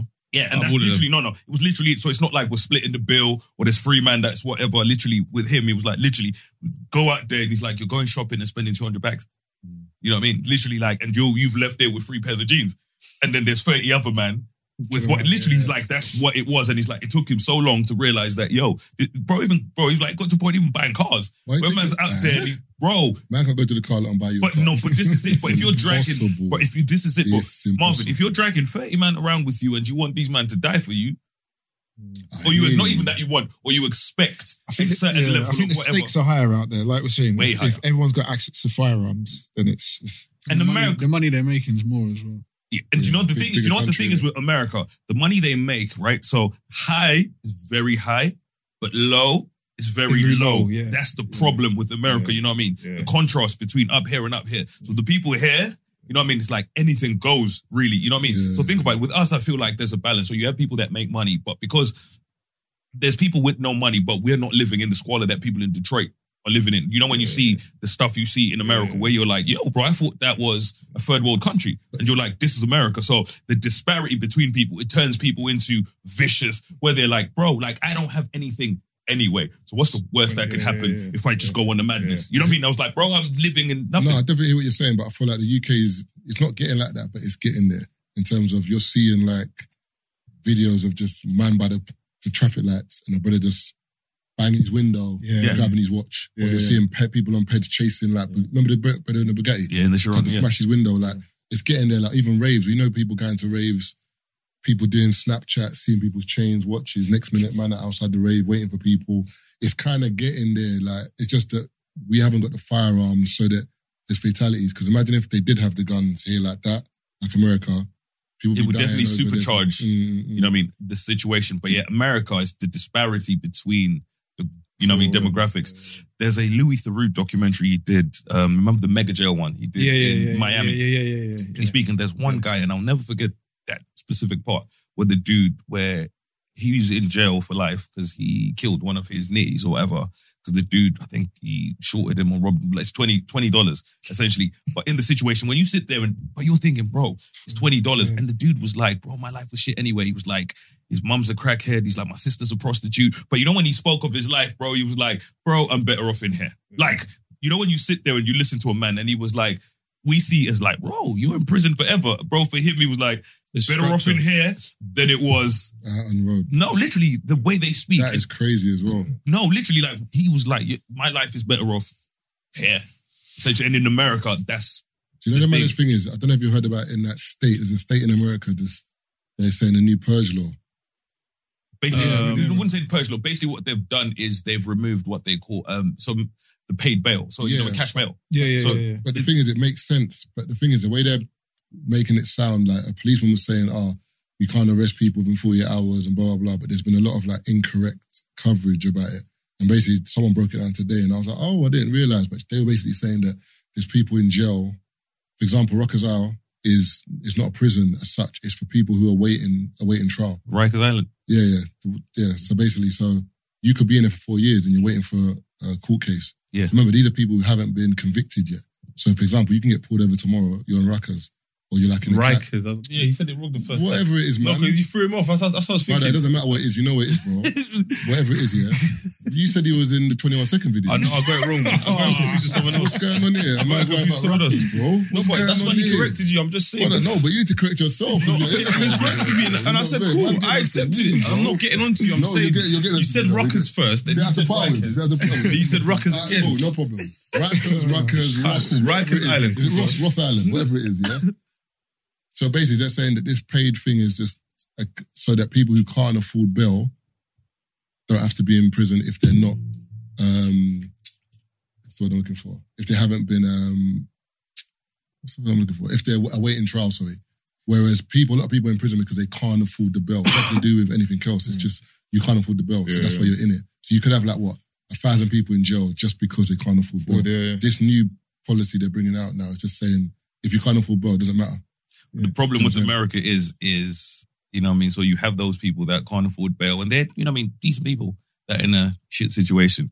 Then you have the other side where you're like, these are degenerate motherfuckers that should be where they are, but they also kind of skate through. And that's the problem. And with America, everything in America is on steroids, essentially. The people here, like I said, there's people here. You know what I mean? That's the problem where you're like, you have your decent people here, and then you have your people here where you're like, I don't think. No, I get what you're saying, but the only problem is then speed up the process of these cases. But I can't be in jail for 4 years when, because remember, if I'm in jail for 4 years and you find me guilty and you give me 8, calm. I've been in half my sentence. If you find me not guilty and I've been in for 4, like you can't give me my time back. I've looked like work, like loved ones. I've missed out on that work. I've lost my job because no job is going to hold your job for 4 years. So I'm just saying for people like that. But I get it's what you're balanced, saying, you know what I mean? It's balanced because, like I said, there's certain people like, and I used to joke about stuff like this, like, you know me on social media, but I used to say, like, you know, when people talk about prison and so on, because we all know those people, you're like, you know what I mean? He's, you know what I mean? I know him. He's cool in that. But should he be out on the roads? Absolutely not. You know, you're like, I feel like everybody's safer if that, you know what I mean? No, you sit there and you're like, it's my guy. Don't let him out. He's your guy. But he's not everyone else's guy. You know what I mean? And that's the situation. So America is one of those things where it creates some of the, and I guess it's just down to living conditions of people out there. It creates like, when you look at people like, is it Ron, what's that huge name, man? Who, it was on an M case and he was out there making music. Man's out there, you know what I mean? He's on murder, like they're searching for him. Well, why Millie? No, not Melly. Someone else, like before Melly. I'm not sure. It's not Rondo number 9. It's one of these keys. Rondo. No. The funny thing is, all the people I mentioned they've all died or got it's all, no. But this kid, if you remember the story, so he, you know what I mean, he's on a murder case, like there was literally he's wanted. So literally he's on the run at the moment and he's still making music. I think he killed someone while he was on the run, essentially, and he's making music. And he's doing his thing or whatever. So now I think they gave him, you know, them life sentences where you're never, ever like, you know, 200 and something. You know, one of those ones where you could die and come back and you still be, you know what I mean? But that's the kind of people America creates. You look at some of these guys and you're like, he's 19. You know, you're looking. But I think as well, their mentality, how they value life, that's different. It's cheap over there, isn't it? Yeah, that's mad. It's like, you know, them Brazil videos where like a man's on a moped and just rolls up the bag. Boom, yeah. You're like, wow. Don't even give me your... Nothing. There's a thing they brought in one country, I don't know if it's Colombia or Brazil, where you can knock over someone in a ped now. Have you heard about that? So, I think because there's so many killings on peds and whatever, they've brought in a law now where like... You don't trust the situation. You can run over someone in a ped, like, and it's legal. So there's a compilation video of people like, you see someone in the ped and they're about to like pull out a gun and you see someone just driving and bang. Yeah, it's like it's a community thing now where they're like, no, we're on you now. It's like South Africa. They'll be killing bare people on Bro, in SA, there's certain places in South Africa, bro, when you just don't stop at traffic lights. You know, traffic lights, them traffic lights go red.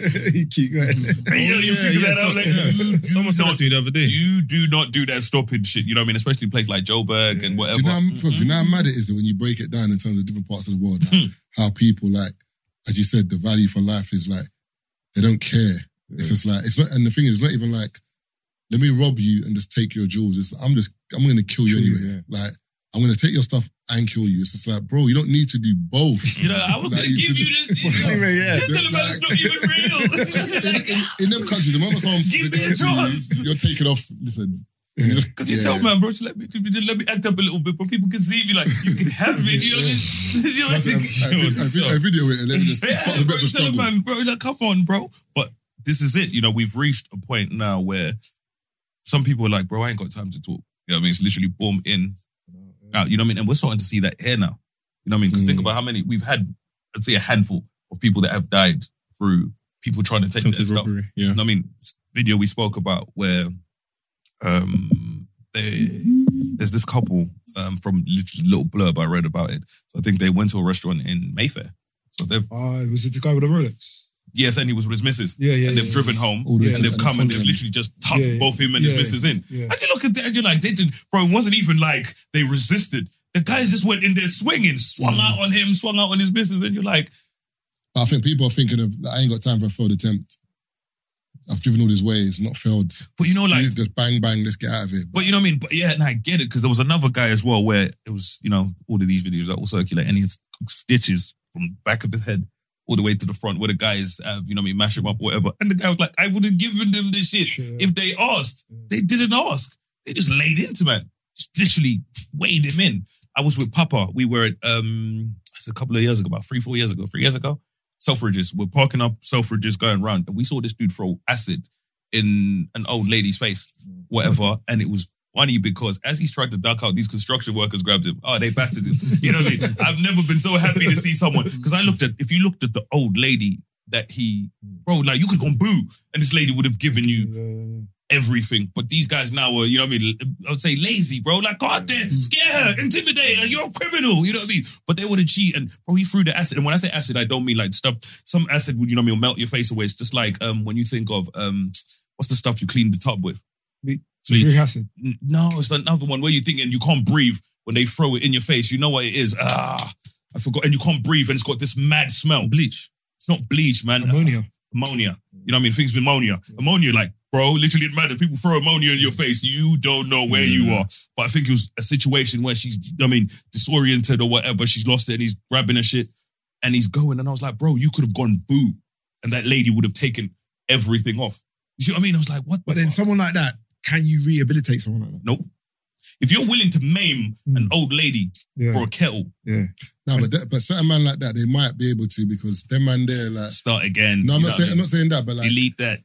Like, if you're gonna rob an old woman, your critical thinking's terrible, because you could have just barged her and then she would have hit the floor, but you are using the same method that you use for anyone on a 6'6" brother to an old lady. So he'll go to jail, he'll get slapped up, and he'll just probably you don't want a life anymore. So nah, them man, they don't. Like, for me, I feel like if you think like that, if you're willing to do that to old ladies, no, he's a piece of shit. They're you know, you're like, you know what I mean? It's literally sometimes you're like, you know what I mean? Just delete that, we'll start again. You know what I mean? I mean, there's some people that just can't be rehabilitated. No, chances are they've had a lot go their way to make them like that, you know. People like, I was watching a documentary on Mike Tyson the other night. You know, he got kind of rehabilitated by the guy who took him under his wing. So, Castamado, yeah, I reckon it's doable, but you know, you just have to catch them at a certain point. Exactly. You know what I mean? And you do whatever. Some of them are just so far gone, and you look at certain people and you're like, there's no coming back. There's certain people you look at and you are like, you are so far gone, it can only get worse. You know what I mean? There's certain people you look at and then something will happen to them and you're like, you know what? I'm not surprised that this ended up this way, because you're like, it just escalates and escalates and escalates. And, you know, we're speaking about America. I feel like we're getting American level of crimes from people here. And I feel like for us, and I feel like the UK is too small for some of the stuff that we have going on now. We're like, this is wild, bro. Because there was a 4-year-old that got shot the other day. Saw it in the paper. 4-year-old. 9-year-old. There was a 9-year-old. There was a 4-year-old. 4-year-old as well. 9-year-old was in like Liverpool. Yeah. But literally little things like that where you're sitting there and you're like, what the fuck? Essentially, you know what I mean? When you look at that level of crime, we're not used to it. Bro, I read Liverpool's mad. This is a couple of years ago. I was reading an article. This dude, I'm not sure what he did or whatever, but he got shot in both legs with a crossbow. Bro, the kids who did it was 16. They shot him in both knees. You know what a crossbow is? Bro, they're watching, what's that from? Hunger Games, right? Bro, they shot him in both leg, crossbow. You know what I mean? I sat there and the kids were 16. 16, bro. You know, you sit there and you're like 16. Medieval shit. And that's what it was. You know what I mean? It puts you in a weird thing. I'm not sure if I said this last episode where I was in the Tesco and there was the kids on the scooters or whatever. And it's risky, bro, because, you know what I mean? I wanted in to the say Tesco's, something, riding on the e-scooters, and I wanted to say something. But I was like, nah, it's not worth it. Peasant. No, bro. But you know these kids now. You know what I mean? You're like, it's not worth it. You know what I mean? Because I'm not getting into a back and forth with them and they're waiting for man outside. Some of these kids are the age where they might tuck man in still. No, really? Bro. 2, 3 of them. Bro, tucking man in. It's not even. And they might be on camera as well. Bro, not even tucking you. Bro, you're going to go out and all you're going to hear is, let me chat to you, big man. That's what I'm saying. They're going to tuck man in. When you hear, let me chat to you, big man, you're like, here we go. You know what I mean? Yeah. That's a whole different conversation. And the way it works is, you know, you can never win in that situation because it's one of two ways. You're the guy that battered the 16-year-old. You're the guy that got battered by I'd 16-year-old. rather be the guy that battered 16-year-old. 100%. I'll go out on that, bro. On a Cat Williams thing. That's what I'm saying. Cat Williams. Brother, Cat Williams' career has not been the same since the 12-year-old put him in the headlock. on the floor like that. The hair was all messed up. I was on the floor looking up at the cover like, bro, the way that little you had him twist up, I'm like, you let a 12-year-old. No respect, bro. He got twist up by he got twist up by a 12-year-old. It's like you could never live that down. Yeah, that Lucky Charms. What's that? The Friday where my man comes after Friday after next. Friday after next. Yeah, bro. It's not worth it, man. In the ones on Charleston Way, shoot the people with the camera. Charleston Way said, but it says if I get battered on camera and someone's recording it, I'm shooting the people with the cameras. You know what I mean? Because man's taking it to a next level. That's the cameras now. It's just mad. Yeah. Look at the youths that ran up in West End the other day when they were robbing the shop. You see that? And I know a lot of people going, this and that. And I was like, listen, back in your day, people were doing that, but the only thing was, you didn't see it. No one's filming the camera. Man was robbing shops and people doing that and ATM, people security codes. but no one filming it. Yeah. And if there were cameras back then, you would have had them idiots filming it. There would have been an idiot around there like, yeah, look at me. We did remember Happy Slap videos came up. When I got bro, it's something I was thinking of. I was like, that was a fucked up time. We're recording themselves, proper clotting people. There was one that I shouldn't laugh at, The funniest one I've seen, and God forgive me, was the construction bread at the top of the bus, And he got one slap at the back, another slap from this way. As he's running off the top down the stairs, bear man, so he didn't really like that, but the whole school was clapping. I said, nah, come on, man. Remember that time? Yeah, bro, but that was a crazy time to me. Because you know, when we look back now, you're like, you remember The Wire? Remember The Wire? Nigga, is you recording, you know, you taking notes? Criminal fucking conspiracy? You know what I mean? Brother, you're in the middle of a crime. The worst one though, people will literally just be at a bus stop and you just get and you see the person hold their face like, why did you do this? And it was hilarious, bro, because they weren't slapping people that look like people's mums. Like, it was just, you know what I mean, bare civilians. You know what I mean? People that weren't expecting it. You know what I mean? You're just at the bus stop, your nan's there, bow. It's weird how that died out though. It just stopped. When you think about it, it wasn't a gradual thing. Because it just stopped. No, because I think they started to clamp down on it. Like, they started to clamp down on it at the time. getting GBH charges. Yeah. Because that's what it... No, they had to... No, but they had to... Bro, they had to do that. That's assault. No, they would have escalated. It's not worth it anymore. Okay. But the problem with social media and the things like this is it would have escalated on something else. So they had to be very extreme because you're like, we need to stop. We can't wait for it to gradually stop. We need this to stop now or it's going to escalate. No one reminds me. Remember that crate challenge where people were going until someone broke their neck and their back? Because that made no sense. You could see it happening because it was escalating. Like, I'm going to one up you and go higher and higher. And I just was watching them like, it's coming. It's coming. And people hurting themselves. Proper injuring themselves. Back. Like, he's all lying there like, man. I'm surprised it took that long. The ice challenge? Ice bucket. I was minded though, man. What? Ice bucket. That's for a good cause. Yeah. It was good for good cause. And it's minded. Someone throwing water and like a motor neuron disease. I can't remember what. ACLU. Yeah, but after a while, it weren't about the cause no more. No, it weren't, but I'm saying, but you can't really hurt yourself with that one though. Someone throwing an ice bucket at you. When it comes to your finances, you think you've done it all. You've saved, you've researched, and you've invested all that you can. Now it's time to take those investments to the next level by using the brand behind every great investor, Yahoo Finance. As America's #1 finance destination, Yahoo Finance has everything you need, whether you're a seasoned trader or just dipping your toes into the market. Join the millions of investors who trust Yahoo Finance to guide them on their financial journey. For comprehensive financial news and analysis, visit yahoofinance.com, the #1 financial destination, yahoofinance.com. Unless you slip on the floor and then... Like, get shocked, bro, from fucking cold water and them things. But yeah, like, it's just so different, like, from you guys' time where social media is just, you know, taken over, where it's just supercharged everything on... And I feel like, what can you... Now that you guys, you know what I mean, because when we were speaking earlier, you were talking about you're still touring, still, you know, doing music with a new generation. What effect can you say social media and kind of the current layout has had on your music? I don't know, like, in a weird way, it's kind of infected us, you know, like, when we made music, it was all natural. They weren't really, I want to make music like this. You just go in the studio, whatever sounds you got in the studio, you'd make, you know, that's how tunes like Rap This come about. But now there's kind of trends, and you might go to studio now and think, you're trying to fit in with what's current. So yeah, I don't know. I guess it's maybe a little bit less. I don't know. Maybe you think about it a little bit more now. Do you man like it though?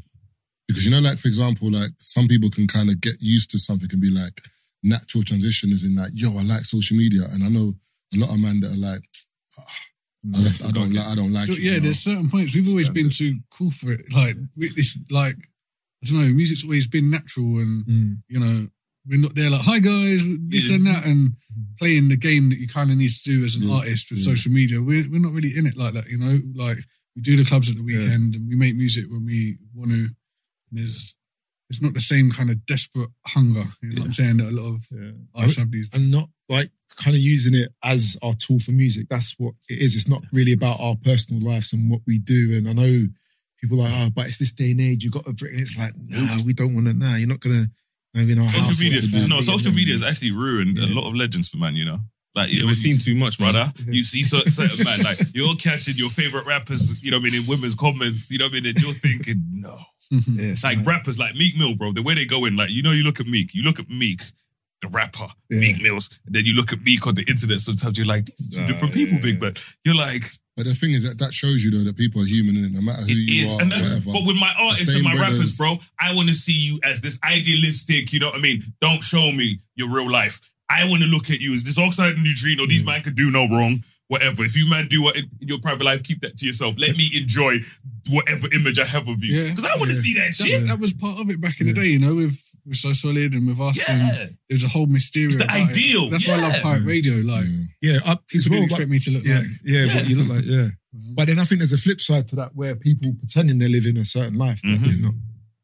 Like what I see on social media where straight away I'd look and think, fucking fake. People think that's real. Yeah. I like people like, this is how I live, and like for instance, like, what was it? There was someone was advertising something the other day, and I was like, this is a scam.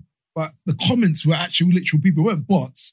People were like, oh my God, how do you get like that? That really works. And I'm like, where is the regulation? What the fuck is going on? Like, this is mad. Nothing. Like, there's nobody to say, you're the hater if you say something. Yeah. And that's another problem. Like, you know what, for me, it's given people who are narcissistic, it's the best time in history for them.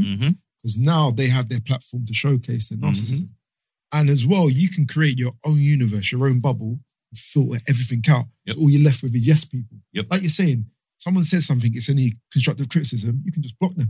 So all the people left on your page are people that agree with you. Yeah. So literally, and it's easy to find. I always say to people, you can find 100,000 people to agree with anything. And if you have basically what the government are doing these days. Literally, you have 100,000 people on your page that agree with whatever you know what I mean? It can then become, this is right. You know what I mean? No, it's not right because it actually is right. It's right because I have 100,000 people that agree. That. And for a lot of people, it's like, what can you say differently? There's 100,000 people that agree with me. And social media and the internet and the way the world works now is the more people you have that agree, the righter what you said. Or the more people want to fuck with you. Look at that woman who was making a kid cry. Do you remember that? And then they were crying about something, a pet died, or I can't remember. And then after she forgot to turn the camera off, she's like, oh, you're not crying enough. I saw that in the car. She had a son or a daughter in the car, and then she your face ain't sad enough. Come on, like. And he's like, Mom, I'm trying to cry. You're like, real sick. Because me and him always have this thing, like whenever there's someone crying online, we send it to each other.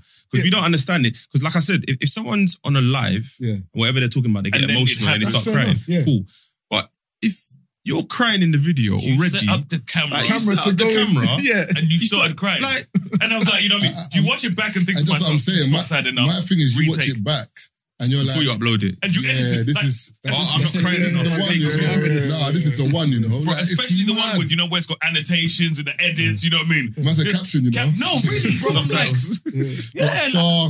Now he cries. You seen the one with the python, the snake that dies? So this woman, her snake dies. She set up the time to set up the camera. I saw that one. Perfect, right? Go over to the snake, hug it, hold up the camera. You're like, but people are like, oh my God. Snake was wham as well. Bro, there was one nurse where she was like, she'd had a bad day, lost so many patients, or something about a patient or whatever. She set the camera up and she's standing by the wall. She's looking bare sad. And I was like, brother, you're not sad enough if you can set up your camera to film yourself being sad. The therapist one? No.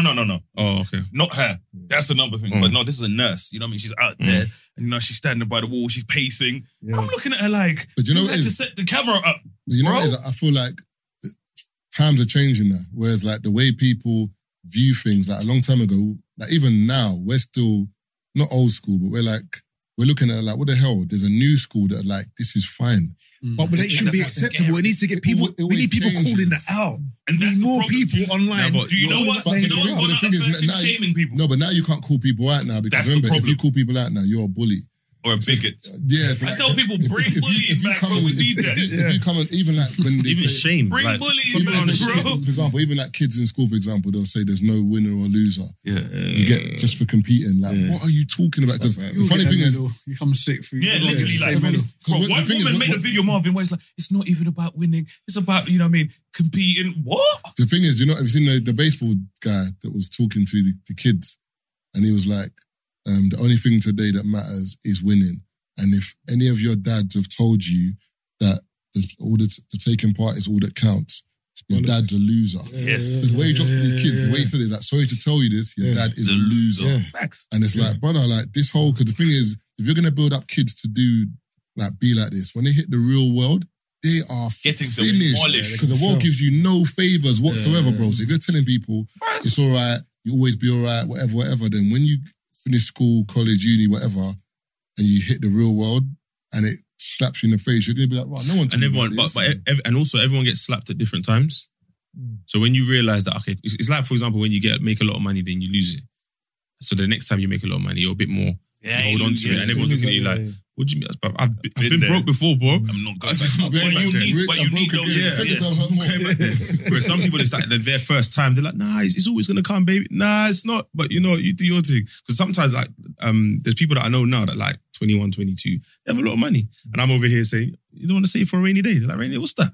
I'm like, bro, you know, there might be a day where like... When they're 21, they don't Yeah. Bro, but you know, like, we've been there, you know, we've lost everything. But you kind of got to let them live their life. you got to kind of experience. You got to kind of let them live. You can't. This is my thing. Like back in the day when we like had mad money and we were buying cars and this and that, and you think, look back and think, actually it was a good time. Like you form memories and that, and it was nice. Rather than actually you didn't do none of that. Yeah. You look back and regret it and try to live it now. A man would be looking at, why is that old man like Trying to do all of this. Yeah. Visuals wouldn't have been as good either. Like, explosions going on. No, it's like, bro, I mean, being financially sound, you know, being financially, and as an entertainer, being financially responsible, you know what I mean, is good for the image, you know. And last scene as well, man can't be pulling up his Skodas. No, that's facts. Well, you can't pull up, And neck shirts. That's why, like, I said next shirts, you know.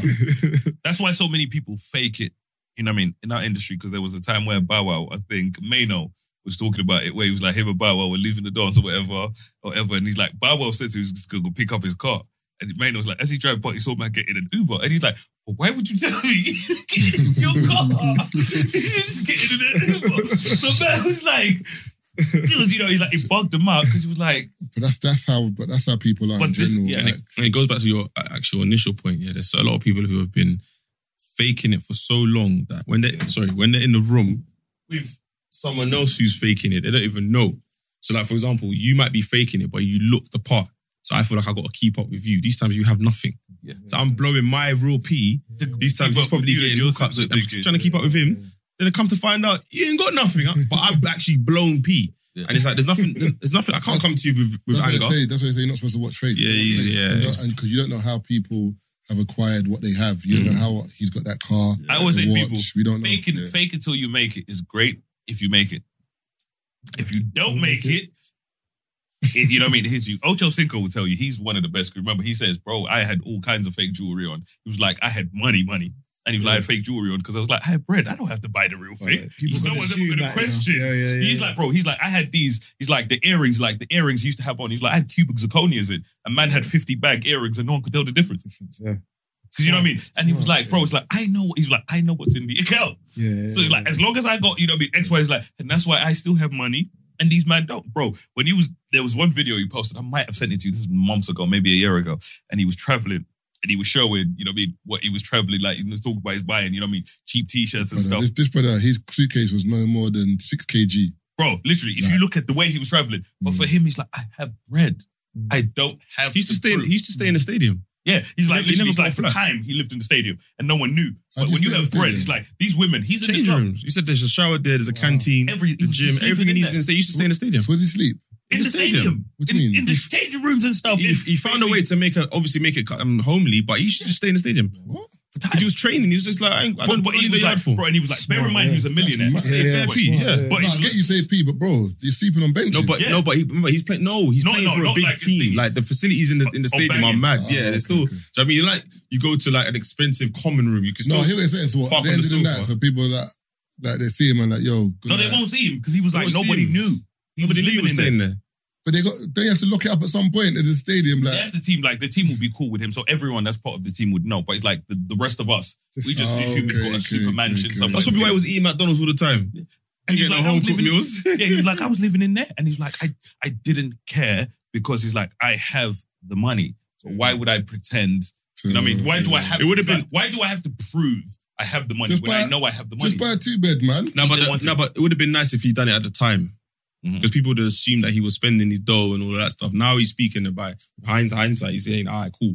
Look where I am now. This is what I did then. But I guess you kind of need someone to kind of take you through. So it's like, oh, okay, I can... Because even for example, when I used to go West End, like... Because for me, I didn't go raving until like 18, 19. So I didn't do the under 16s and all the man we used to talk about in the ends. So when I first touched my rate, like I missed the whole... like the young introduction. Yeah, I missed all of that. And also, even when people were going raving in hard sole shoes, and I missed kind of that window kind of thing. I got in kind of late. Base loafers and that. Yeah, like you get it with a young trainer and you're all right. Do you know what I mean? So when I'm seeing man that I know that have P, just calm in the dance, and the guys that I know that don't have P, like you struggle to get Going here. mad, yeah, You're the one that's yeah, going yeah. mad. Like I kind of saw that from like 22, 23. I saw it from early. And there was one time an MC actually came up to me. He was in the rave with a chain. I didn't have money for a chain. I just came with a t-shirt. And he looked at me and goes, you're not going to get no girls, because you ain't got a chain. I'm like, what? I ain't even said hello to anyone yet, bro. As soon as I walked in, that's the first thing he said to me. Bro, you're not going to be successful tonight. You got no chain. Insecure, bro. I was like, what? Then give it a couple of hours. I'm having a good time. And for me, it was like, whether I got girls or not, I had a good time. I'm cool with that. But for them, it was like, nah, I've got the chain for a reason. I have to speak to a girl. I have to buy bottles. I remember one time, and you know what I'm talking about. This guy swiped the bar and told me to bring the bottles to the table. Then the bartenders come, the card didn't go through. I said, I don't know what you're talking about. I don't know. I was just standing there. I don't know what you're talking about. I looked at my man, and my man's looking at me like, oh, is it coming? I'm like, no. He's like, oh, okay, not tonight. And he left. It's like, that wasn't his time to shine. So even if he did, it would have been a thing where all the bottles would have come, the girls would have come and take, but it wasn't his pee. Do you know what I mean? He was starting it off borrowed, essentially. Do you know what I mean? So I was like, nah. I saw so much in that year of raving in West End that when I finally decided to start doing my events, I was like, I'm not doing the pretentious thing. No tables. But Pay you know, your in life, entry, come in and vibes. I had to learn. For me, I think it's a lesson I learned. Like, so I've literally done, like, from starting, doing crime, doing F, doing this, where you're like, when we were in uni, bro, like, we make $5,000 today, spend $5,000 today. One of those ones where we're like, I can make $5,000 tomorrow, it's cool. Like, that's the mentality there. One of those ones where if you come on a night out and you spend 5 bags, people think you have 100 bags somewhere. Yeah, Like, yeah. no, it's the 5 bags I had today. We spent the whole 5 bags, you know what I mean? I might have borrowed an extra 5 bills from someone, you know what I mean? I'm 5 bills under right now. But that was the mentality at the time, you know what I mean? Literally. But when you walk into a place and you drop 5 packs, people are like, yo, We've got it back. We've seen it in Dubai where you've got rich people sitting there and they don't even drink alcohol, but they're paying for bottles to keep coming over. They got the fireworks going off and then they're taking the bottles back. And you're thinking, so what's the fucking point? Do you remember when we first saw that in Dubai? I was confused. But jaws dropped. I saw 10 bottles go to the table. And then they bring one the 10 bottles stage. back. And but the way they bring it back is so sly, The girls just be, bro, but before you know it, it's gone. You're like, But no, when you see, for me, when I saw real bread is, you see, I told you the first and last time I went to Libertine, the same night I moaned about the whole time. When I say there was this table, there was these Arab guys on the table, bro, 40 bottles, whatever. They paid for all 40 of those bottles, didn't drink none of them. Yeah. We had that. We were in Dubai about 10 years ago. We were at one of these penthouse club parties and we're on a table and people were having like the bottle wars and stuff. And then this guy walked in and the guy who we were with, big up Kit, who takes us out there and that, he knew some guy coming. He's like, oh shit, my man. Like the third, fourth, dad's richest person come to our table and he was looking and he ordered a bottle of Cristal about that big. The Methuselah. Just finished everyone and then walked off. He didn't even drink it. Yep. I'm looking, that bottle there is what? About fucking 60, 70 bags? Yep. And just left it there. Like, and that's how when you talk about flex. Yeah, that's one of them ones where you come in, Marvin, and you're like, enjoy. I'm like, who's going to drink this? And you're right, because you won't be the first person to open it. You know what I'm saying? Yeah, they're Methuselah. So basically, like, when you look at bottles, you know what I mean? You have your Magnums, then you have your Jeroboam. So literally, you have your Magnum. That's like Gerard Bowen. You know? What's the Nebuchadnezzar? Nebuchadnezzar, I think. I'm not sure what's bigger. What's bigger? Is it Nebuchadnezzar or the Methuselah? Yeah, I think the Methuselah, one sec. You sound like ships. Nebuchadnezzar is... Yeah, so literally, no, let me check bottle sizes. I need to check because you have you have a Magnum. Yeah. You have your... Well, how big is a Magnum? Can you tell people how big it is?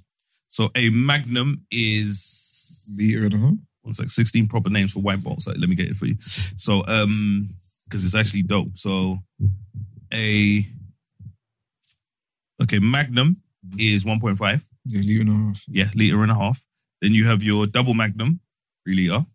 Then you have your Jeroboam, which is 4.5 liter. You know what I mean? Imperial after the Jeroboam, 6 liter. So then you have your Salmanazar, which is 9 liters. Brother, what are you going to do with that much alcohol? Like, seriously. But wait, we still even had the 2 names that they said. Then there's the Balthazar, which is 12 liters. Okay. Then you have your Nebuchadnezzar, which is 15 liters. 15 and this liters? one stops there. But then the Methuselah is actually bigger than the Nebuchadnezzar. Wow, 15 liters of alcohol. No. You've never Everyone's seen... liver No. is And finished. it's not even like it's 10 different bottles to make up the 15 one liters. bottle. It's the one 15 liter bottle. Because so my project manager for my restaurant, Johan, he used to be... So he was the private client director at Louis XIII for... Oh, wow. Okay. So he was the private client director there. And he's like, one time they had a client that, you know, he ordered the Methuselah of Louis What XIII. that? Do you know how much that is? No. Think of a regular, just for A regular context, one is... $4,000. So literally $3-4 for a regular bottle of Louis 28 XIII. shots. I'm talking about this is Like small, 70 mil or something. You know what I mean? Say it. Normal Louis XIII bottle is $3-4. Yeah. And the guy went in and he's like, they flew it on private jet. Because in America, there's a limit on whatever they can order in terms of size of the bottle. So this guy's ordered here, they've had to put it on a private jet. So literally, they order on a private jet, someone gets on the jet with it to make sure it gets to where it gets to, you know what I mean? And I think you're looking at 80, 90 grand for a bottle. And I'm talking not in the club. This is 80, 90 grand outside. Yeah. Recommended retail. You know what I mean? Literally, literally that's, you know what I mean? 90 grand. He probably had a client that he wanted to impress with. No, but for these people, they just like that shit. For them, it's literally, I just want that in my yard. Where you have, he was like, he used to have, you know, women that would come in and they just want to buy it for their husbands, and you know what I mean, they buy them a Jeroboam, you know what I mean, or a Magnum of, you know what I mean, literally spending 8-9 grand on a bottle of someone's birthday. And you know when for us, I feel like it's just mad because you're like, that's just liquor essentially, and that's crazy because that's how I built up my relationship with Johan, because he used to invite me to tastings and stuff. He thought I was going to buy it, and I think after 2 years he's realized, I'm just here to taste it. You know what I mean? After 2 years he's realized, he ain't buying shit. You know what I mean? After 2 years he's realized, I see what this is. You know what I mean? But like I said, you have people that would come in there, bro, and they're spending, when I say stupid money. Do you know what it is? Some of the guys, they can't accept going into a club and not being noticed. Like they've got a couple mil in the bank account, but they ain't no one in the club. Exactly. You've got someone who's famous coming in, getting all the attention. They haven't necessarily got money. Yeah. But and sometimes I've met a few people like that. And sometimes it pisses them off even more. If you're not even the most famous person in there, you don't have the most money in there, but the women like you. Take the girls, yeah. Yeah, and that's and I always say to people, that's what it boils down to. Yeah. You know who it is that we're not particularly fond of. I'll never forget one time we went out it was after a night out. We've all ended up at this restaurant or whatever, and he had money or whatever. And you know what I mean? You know when you feel like something's been bugging someone for time, and he dropped the question where he asked, you know what I mean? He was like, I have more money than you, have more this than you, know what I mean? How do you get XYZ? And I was like, because money's not my personality, That's bro. how- you know what I mean? that's I tell how I people, felt. money's not a personality trait. You know, you tell people money is not a personality trait. You know what I mean? You have all of this, you know, but you're a piece of shit. You know what I mean? These people do not like you. You have nothing going for you but the fact that you have money. And there's also the flip side, obviously, the girls or the women that only see that. Yeah. But those are the type of people I don't Like, want. if you want to attract that type, exactly. Yeah, you don't want those people. You don't want to put people around you. It's like when we used to do West End clubs, like now and again, right? It's like it's where it's like 2000. Degenerate types of people. Yeah, we'll just stand there. They'll give us a table or not. Like sometimes spend a bit of money, but those girls that come up, you tell them to fuck off. What you doing? Don't touch. Because you know what they move. Who told you could touch that? Oh, but move. Get out here. Every time, move. Go. Go get out here. Like, yeah, because it's that mentality. You're like, no, bro, because you don't want to be around those kind of people. I've been around. But I'm just saying, as like, imagine being the girl that every time you go to someone's table at some point on, let's say a month, 2 days out of the month, someone said to you, move, come off my table. She don't care. Like, I know, but I don't understand how, because remember, your mentality, you're never going to force yourself at anyone's table. But remember, not everyone's got money, and some people, that's their night. Like, I'm going to come on your table and drink for free and get burst. And go home. It's mad. Because the thing is, how many times have you been in a club before, for example, in a setting, and then you might have a table, I might have a table, whatever, but then you might just be this, there's just people watching, and you'll see girls table come onto someone's table, and then within 5 minutes, the Snapchat's out, and they're acting like they've been a part of the table for like an hour. They've just got on here thinking, relax. But obviously, that's. But for me, that's fake, though. Yeah, that's what I'm saying, but that's. Well, it is. That's what people do. But it looks good. You know them people like, it's you optics, smiled like for 3 minutes all night just for this video, and the rest of your night was terrible. Yeah. But on the snap, you're like, right. Even when I watch people's snaps, and they're out and they snap, like let's say they go to like a shisha lounge and they've snapped 20 times. I'm like, are you even taking in what's going on there? Are you smoking the shisha? And that's what I'm saying. No, I'm not saying you're wrong. I'm saying that's mad. Like 1 or 2, cool, you know where you are. But 20, like, like they're snapping everyone. Okay, I'm with. And then keeps the next snap. Then I'm the next snap. Then you're the next snap. And it's like, babes, enjoy the moment. And they're the type of person that would, they're the type of ones that would look at you and be like, oh, I'm busy. You ain't really having fun, you know. Do you know what? And okay, I'll tell you one thing that I told you that I never ever thought I would enjoy, but it's for different reasons. Then I told you where I was like, I went to a strip club for the first time ago, and this for me, it's just crazy because I enjoy it for different reasons to most people. You go in there, nobody's filming nothing because you're not allowed to film. Okay. When you're in there, bro, you can't film nothing. So the cheeks is not for the cheeks? Nothing. You don't. No, 100%. You enjoy that environment. For me, that's an added incentive. But I was like, I'm in an environment where nobody can film you, nobody can whatever. You have to enjoy this moment. Go cool. Like you are in... Huh? Cool. Same thing. Man said go cool. Bro, but literally like, you're in, you know what I mean? You're in a club-like environment where nobody can film you, nobody can nothing. You're like... Say, we've seen that over the years with clubbing. Yeah. You know what I mean? When we first started out, people wouldn't be sitting there, everyone just...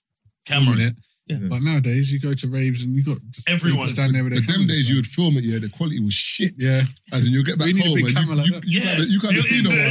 Very pixelated. Potato quality, innit? Remember that? Before you get home, all you can hear is you can't see shit. You're like, yo. I was dead.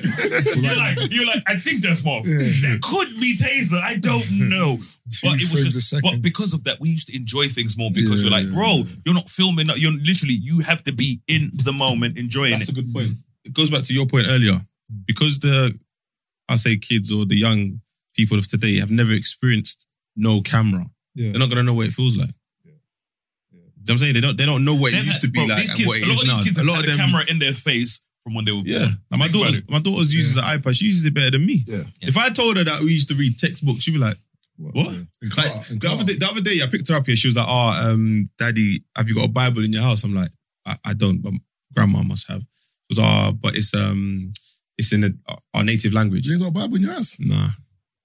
Get that on your phone. Yes, I said to her, you can download the iPad. Nah, she's like, what? Sometimes the Bible, like just having it like in the room, innit? But we had that because you couldn't get it on your iPad. No, it's symbolic, as in like, it's a. I got a crystal. Oh, you're finished. You're finished.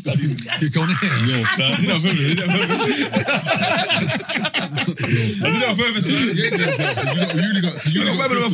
really got a crystal, bro.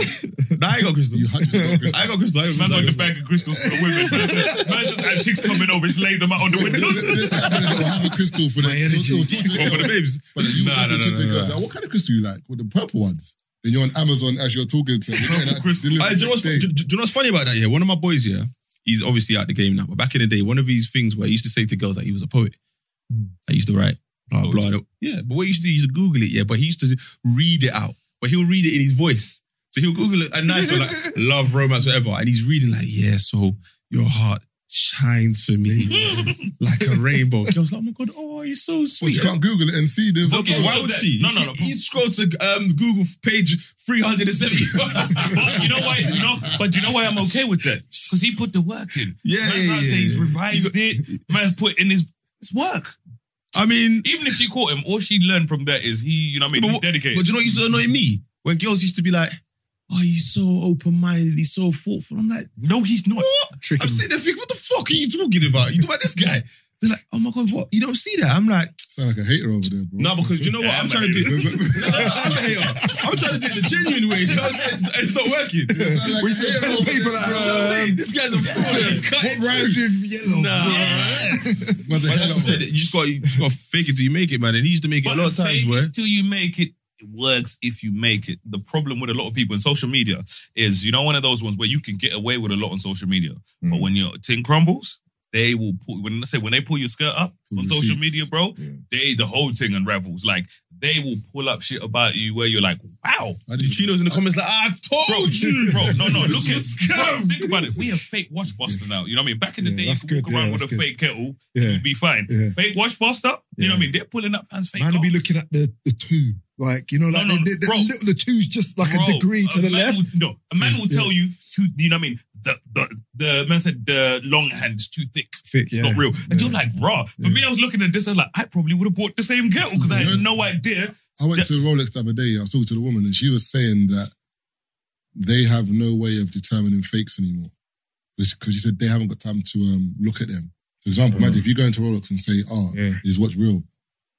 They said that... Unless you put it from them, they don't care. But what about, like, if you go service? They will open your thing and be like... If you go service, they won't service. Like, they'll send back. They'll send that shit back. They're saying if the watch isn't bought from them, they're not going to service it anyway. That's one thing. They're saying also, with a lot of Rolexes, the outside might be real. Yeah. But the internal... Frankenstein. They don't know what's going on inside. So they're not going to open it. But what I never got... You see all these rappers and everyone's... Buy a watch from Rolex. Why would you go if I'm spending 80 grand on a watch, I'm not buying it from the man. No, because he can give you a Frankenstein and you will never know. You're sitting on the waiting list for time though. I know. Because remember, it's 80 grand. No, but you got to remember, you're telling me you're parting with £80,000 and you're thinking, I'm not going to be patient. Bro, I hear what you're saying, but you're saying it as if they're planning on keeping the watch. They're trying to go West End and stunt. Like the first thing they're doing is, before, like, you know, like when you come out the bath, you lay out your clothes. What's the first thing that you put on? Like your boxes and these men are putting on the Rolex first, right? You're saying this like they took it off. Man, in the shower in it. Or I'm saying, like for them, that's like so the, it's like, the okay, achievement. Nico, you know Nico Leonard, the watch guy.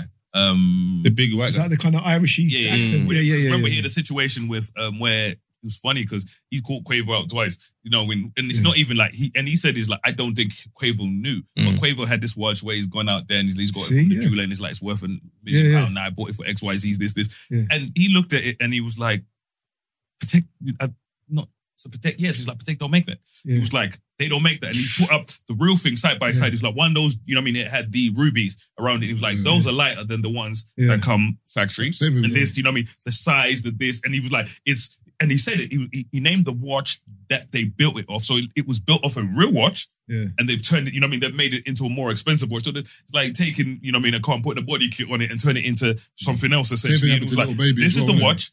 Yeah, happened to Baby as well. And that's how and the little Baby was like, what? And then that's when the jeweler. He got the money back because the actual jeweler was the one who gave him the fake watch. Bro, man, but back in the day, you could literally, you have a fake kettle and who would know? Nobody. Nowadays on the internet, bro, they'll catch you today. Literally, you post that today, they will catch you. Back in the day, bro, you could like, I've had this 5 years. If you get caught, you get caught. But you're like 5 years. Nowadays, bro, you get caught the day you get this shit. You know what I mean? You know what I mean? Fake gums. We've seen man in fake gums where, bro, literally niggas were getting caught for fake watches. Man are getting caught for fake gums where you have these people that will put you on their page and they're like, it's a fake t-shirt. You're like, I would have never known. Yeah, but I think nobody would have never known. I think it's got to the point where like social media has kind of pushed everyone into this box now where like, in order to be visible, in order to be respected, you got to wear a certain thing or dress a certain way. So, but then sometimes you just do the maths and you're just looking at someone, you're like, those trainers cost £800. And you don't have £800 trainers. But everything else you got on is not that same, you can see it. You might have seen it. There was this woman in America, they actually made a documentary about her and it's turned into a TV series. But she was out there scamming these rich people in America because she was pretending she was one of them or whatever. And something along. You know what I'm talking about? Yeah. It's a show on Netflix. But you know how women caught her or whatever when people started to notice? There's this hair treatment that women do on their hair. They were like, if you have a certain amount of money, you can afford to do a certain hair treatment. And they were like, she's not doing this to her hair. So how do you have XYZ amount of money and you can't do, bro, it's little things like that where you're like, we would have never thought of that. I think it's keratin or Kera something, you know what I mean? With women listen to this, they might know, correct me, but they were like, it's keratin or Kera whatever treatment to the hair. But they were like, she's not doing this or whatever, so she ain't got the bread. And that's literally how her whole thing started to unravel, because it's tiny little detail. Because you look at some people sometimes and you're like, if you can afford an 80 bag watch, you can afford to do certain things. You know what I mean? So you're like, so you have an 80 grand watch, but you're also living in a certain way, you're doing this, and you're like, some these people things. are thick as well, though. Yeah, where you're like, these things just don't add up. They've got that, but they're still living with their parents. No, little things like that where you're like, you know what I mean? This is up here, but the rest of your life, you know, you look at the background in people's pictures sometimes and you're like, I'm sorry, I don't want to be a hater, but you're like, this. It happened to someone I know in Dubai once, and this was like an eye-opener for him, and he kind of stopped doing what he was doing kind of thing, because he was like, this is a bit too much, I need to kind of scale it down. Remember I've shared this on the pod before, where he used to dabble in fraud, so he booked the most expensive hotel in Dubai. Doing fraud in Dubai? The most expensive hotel in Dubai. 7-star, was it? I think the Burj Al Arab was whatever it's called, And then, but on the way from the airport to the hotel, he was haggling the taxi driver, the fare. So the taxi driver was a bit like, I know where you're going. I've never ever dropped someone to this a client to this hotel, and they're haggling about the fare. Like, it doesn't make sense. Anyway, he's got there now. He's parked. He's put his taxi in the valet, and he's gone inside. And he's whispered to the receptionist, like, be mindful about these lot. There's something iffy. Anyway, the receptionist has kind of processed their booking, whatever. She's looking at the thing and she's like, you know what, cool. So she's pressed the button, police to come kind of thing. These men are sitting in the reception thinking, hold on. And obviously, because they know they're the only ones that have done something dodgy, they just left. And they never fulfilled the booking. They just left it. But it was like, that was an eye-opener for him. He was like, do you know what? Like, what could have went wrong? And it was the taxi. It's little things where you're like, this don't add up. A person that's here would never do this or something. And you know, I feel like even music-wise, we were talking about, you know what I mean, the effects of social media. Do you know what the thing is now? You get people's opinions in real time. You know what I mean? And I feel like that has a positive, but it's probably more negative effect, essentially. You know what I mean? Because back in the day, if you're working on a song or whatever, I'm gonna put out my song. You know what I mean? You get you get your opinions from pirate radio eventually, but the song is made. Nowadays, you can throw a snippet out on your Snap, and based on the reactions you get, you like, finish the song. Put it out. You're never gonna finish the song. Or little things like that. You know what I mean? But now people they get opinions in real time, and they run by those opinions essentially. Where you're like, well, let's not complete the song. But the only problem with that is, back in the days when you were making music, if people didn't like your music, they just didn't listen. You didn't know. So you just only had the gauge of the people that do like your music. But nowadays there's a trend where, a funny comment or harmful comment is funny. Like, if you go on Shade Bar, so you go and tell the real... There'll be something and you'll hear someone just, look at his shoes. Or, this tune is garbage. Look at, how old are these guys? Like, you know, you get something dumb like that, and it's just like, so... Although, like, you might be ignoring it, some of them are going to get through and it might cause doubt in your head. And it's kind of like there is this whole ethos, like, that people kind of just bad mind. There's like, the funny, let's see what the funniest comment is, but let me just diss them anyway. There's a lot of that now. I've and it's difficult not to process. I think as an up-and-coming artist, you're probably new into the game. That is difficult because, you know, it's going to knock your confidence. And, you know, if you're not experienced, how do you deal with that type of negativity? You don't know yourself. And you're probably thinking, actually, it's bad. Maybe I'm not good at this. Maybe I might. You ignore all the good comments. If you think about what you lot do, you remember the one, innit? Think about it. Look at what you lot do. Someone could come and have a comment about what you do, and you're thinking, bro, I've done 15 shows in this whatever. There's nothing you can say. But if you're not doing 15 shows, you know what I mean? If you just got the song, you're like, fuck. There's that song, I need her. You know what I mean? Gallus. So, Capella Grey. So when that song, so before the song came out, remember he went on TikTok. So when not TikTok, came up before Spaces. What's it called? That app you lot used to go on all the time where people were talking. Oh, Clubhouse. So he was on Clubhouse. So he's gone into a Clubhouse room where he's had the tune or whatever, and people were giving him advice, you know, internet, you know what I mean, A&Rs or whatever. People told him it's never going to work or whatever, it's garbage or whatever. And he thought, fuck it. And he still pursued the song. And last year, it was one of the biggest songs ever. But when he went on there, people told him, it's never gonna work. But that's how social media works. But he went on there, put his music, you know what I mean? Literally, he's at the mercy of all these people, and they told him it's never gonna work. He has a remix with Chris Brown. But people told him, nah. You know what I mean? He could have sat there and thought, I was gonna say, fling that to the streets. Sorry to segue. I was gonna say that you lot obviously had Devil's Nightmare. And you were like, did you make the soundtrack for Tomb Raider? Tomb Raider. Yeah, so that was meant to be the official soundtrack for Tomb Raider, but then I think U2 got involved, and obviously so U2 done the they came to us and said, listen, like we'll give you, like I think the budget for the video, and we want you to do. We like the song, and then we'll make it the official song for the soundtrack. And then when my manager calls next day, he goes, guys, U2 have got involved. But we can still use the footage, and they're still going to pay parts, and we'll still fly you out to LA to go and meet Angelina Jolie. So it wasn't, or it was. No, it wasn't the official. But it wasn't the official, but it was still. So I thought it was, because I remember when it came out, it was just had. Yeah, because it's got the footage of Tomb Raider. Yeah. That's what I mean. We got part of the project. It just wasn't the main. But because U2 came in and said, no, I would have got. Yeah, they were I don't remember Tomb Raider. I mean, U2 song in there. Because you weren't fucking with them, bro. You didn't care about that. You just cared about I like a couple Bono tracks still. Yeah, but you know, you knew what you were focusing on. But you can't fuck with U2. Remember when they put their songs on our phones and we didn't even know? You can't compete with that. Bro. I woke up one day with a U2 project on my phone, and I was like, I don't know where this came from. They tried to count it as sales as well. Like, brother, that's changing the game. It was on my phone, and I was like, you couldn't cancel the download. Crazy, innit? Bro, I listened to like 2 U2 songs in my whole life, and there's a whole project on my phone. You can't compete with that. I was going to say, do you not actually listen to like the music in movies and to kind of gauge the mood? Do you know? What do you mean? What do you mean? Okay, so I watched Thing again the other day, James Bond. Which one? No Time to Die. The last one. Yeah. So because I know how it ends, when I'm listening to the music, I'm like, this music is perfect for this movie. Like the intro, Billie Eilish. What? That is a rhythm because of the theme of the movie. I hear you, but in terms of movies, there's no.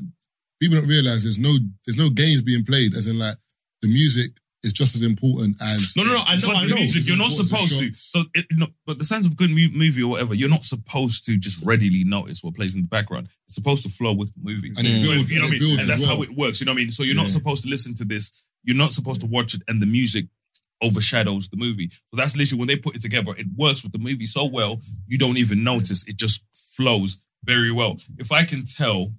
It's this whatever. For me, sometimes it's like, yo, it's kind of overpowered. The whole movie, it's supposed to work so well where you're like, wow, that was so fucking sick. And I didn't notice until I just like what you did, where you're like, I've gone back. That James Bond movie is so sick. Look at the story is cold. Hans Zimmer, bro. Look at Hans Zimmer. Yeah, man. You might know Hans Zimmer. Hans Zimmer, when you look at it, bro, they do concerts where they play shit from his movies. You know what I mean? Stuff he does in movies and stuff like that, where you realize like, when you've watched it or whatever, you're like, I didn't even pay attention to this first time because it was so sick. It flowed so well and I enjoyed this and I didn't even notice it. But they have literally concerts where they play Hans Zimmer stuff from movies, bro. Not even Hans Zimmer, like he's got an album or whatever. Just Hans Zimmer stuff. Whenever I hear his name, I always think it's Jamaican. Inception. Bro, when you think of... Zimmer. Yeah, Zimmer. But look at Lion King. When he put together... It's funny because he's like, when he did The Lion King, when they brought that project to him, he was like, the only reason he did it is because he wanted something where his daughter would come for the premiere. He's like, it's the only reason. He's like, it's the only reason I did this. He was like, I wanted something my daughter could come to the premiere for. You come James Bond? No, but she was done. No, she was a little kid at the time. Now, you know what I mean? She's probably James Bond age now. Do you think of when Lion King came out? But for him, he was like, that's the reason he did that. But when you look at it, like, bro, if you see... So when they did Dune, you know the movie Dune, D-U-N-E. Oh, the sound in that movie is crazy. Yeah, no, it's not a war movie, but in the desert, bro. Oh, okay. I thought my TV was broken. Bro, they had to, no. There's a part where the sound is like, where the fuck is this sound coming from, bro? Like, it doesn't feel like it's coming from the TV. They had to literally create new instruments. They would take old instruments, you know what I mean, and repurpose them. Where you're like, how can we get this to sound like this, bro? Like where it was like they were basically reinventing equipment, and you sit there and you're like, yo, they are. But you know what you need as well? Good setup. Yeah. Your TV. If you've got like a Dolby Atmos sound system, that changes the game when you watch movies as well. I set up one in my house, did it myself and that, like positioning. So you got speakers everywhere, like? Yeah, like the roof, and like I got like a 721. Yeah, Dolby. Dolby Atmos. But it's mad. Like, it just changes the game. Like, when you're watching movies, like, you're in the film now. Like, just sitting there, like, right, you're hearing little sounds. Immersive. Like, It's an immersive yeah. Well, that James Bond you're saying, cold. Like, I'm a James Bond fan, but that James Bond, when I was in the movie, I left and I just felt like... You felt emotional? I wouldn't say emotional, but I just felt like, nah, man, they killed James, bro. But it's not even like they killed him. He's dead, bro. No, obviously. But I'm saying, if you listen to the storyline, but if you pay attention to the storyline, he kind of had to. He's dead. But for me, you know why I did like that? James Bond was crying over bitches, bro. James Bond was crying over bitches. No, man. Sean Connery days, brother, slapping them on there. James Bond, if you think of the way James Bond is set up, James Bond will fuck bitches. Somebody will come and kill the bitches, you know what I mean? Because they're trying to catch James Bond, and James Bond will fuck new bitches. That's literally what the problem is with James Bond is we don't know how attached he was to these women because they always die. Yeah. So, for example, but if she didn't die, you might have tapped out with her. Yeah, so let her die James so Bond we was can getting continue. old. He's like, I can't keep doing this. This is all long. This is a new box. So let me just settle down. And my man just said, yo, take this. Brother, now it was sad still. That movie. Because remember, he could have got away. And then when he realised that it was like, that thing was so like, anyone that, remember, it was her blood. Her blood, innit? Or anyone in that generation. So anyone that touched would die. He's like, I can't get close to my babies and my child. His babes he can, the child he can't. So in terms of, remember, it was a child, remember, because he had the child and he was walking around with her, he got her DNA. So it was her DNA, not the woman's. Because remember, he kind of hugged the woman and said, just look after her, innit, kind of, and then he just chilled. It was sad, bro. And you see the plane, like, I heard people in the cinema crying, bro. I said, rah. Because James Bond, he always gets away, like, he's always... So they need patting up. So I was going to say, so Tomb Raider, is there anything else where, some of your prominent songs featured on where you're like, yo, we never thought our music would be on this? An Ali G one as well. Not that classic. we wanted to be on there. But come on. That is a classic. You know why that's a classic? Because you're like, nobody else can, you know what I mean? You're like, it's never happening again.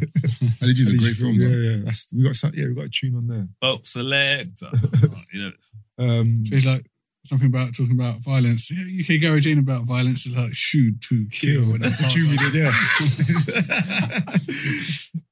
Is that class as a sync?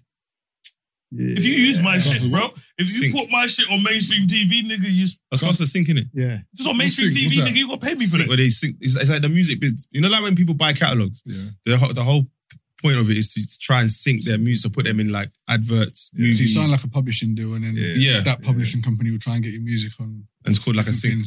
That's why Jay-Z's verse must have went over your head then. What do you mean? On God Did. He said something about sync. He made a mealie off a sync. Bro, remember I said... But he wasn't talking about cooking... It sounds like he's talking about cooking drugs, yeah. But he's talking about his tunes getting put in TV shows and he's sort of like he's cooking in the sink, but his music is being it's the same. And then Mill sync. It's Jay-Z, listen. Yeah. But I feel like as an artist, that's probably one of those things where you sit there and they call you up and they're like, yo, you're this, and you're like, that's the year sorted then. Everybody has some mortgage paid for the year. You know what I mean? Little things like that. Because if you think Juicy J, he used to say it was like, he's like more or less, he's like every other day, his team is getting calls for samples for so many things that he's done. He's like, he's clearing samples every other day. Yeah. And when you think of 3 6 Mafia, Juicy J, you're like, you don't see these niggas anywhere. Yeah. But he was like, every other day, I'm clearing samples. Yeah, sampling their back catalogue's just mad. Even to this day, you hear like the little like sounds, the little kicks and snares, and it's tiny. And I feel like small, but because as us as listeners, you would sit there and you'll think, people will sit there and they're like, Oxide and Neutrino, we ain't heard nothing from, because even when you guys came in here today, at the beginning when we had a conversation, slightly just before you come in, like, what are you man doing? And man, like, we're gigging every weekend, bro. And you're like, oh fuck, but like I said, because as fans, you don't see that side of the business. It's like, what are they man doing? You're like, we're out here, we're active, we're just as active as we were, but because it's not mainstream, it's not what we see. People think, what are they man? Can you touch on that as well? Because I remember you saying that the crowd is still like the young crowd. Yeah, so we're saying like we haven't stopped doing shows. It's like 15 years. Yeah, every weekend, like 2, 3, 4 weekend. And it's now a different generation that are kind of trying to live what their parents or their older siblings, nostalgia thing. So it's crazy, seeing like literally kids out there that weren't even born when our stuff was in the charts, just going mad and knowing the lyrics and, afterwards engaging with like certain people in the crowd and like, like we're fans of your music. You know, we bought your single. Some of us have tried to get it on vinyl. Can you sign this and sign that? And it's like, wow, like it. That's dope still. Yeah, Wow, I'm taken back by that. You know? Yeah.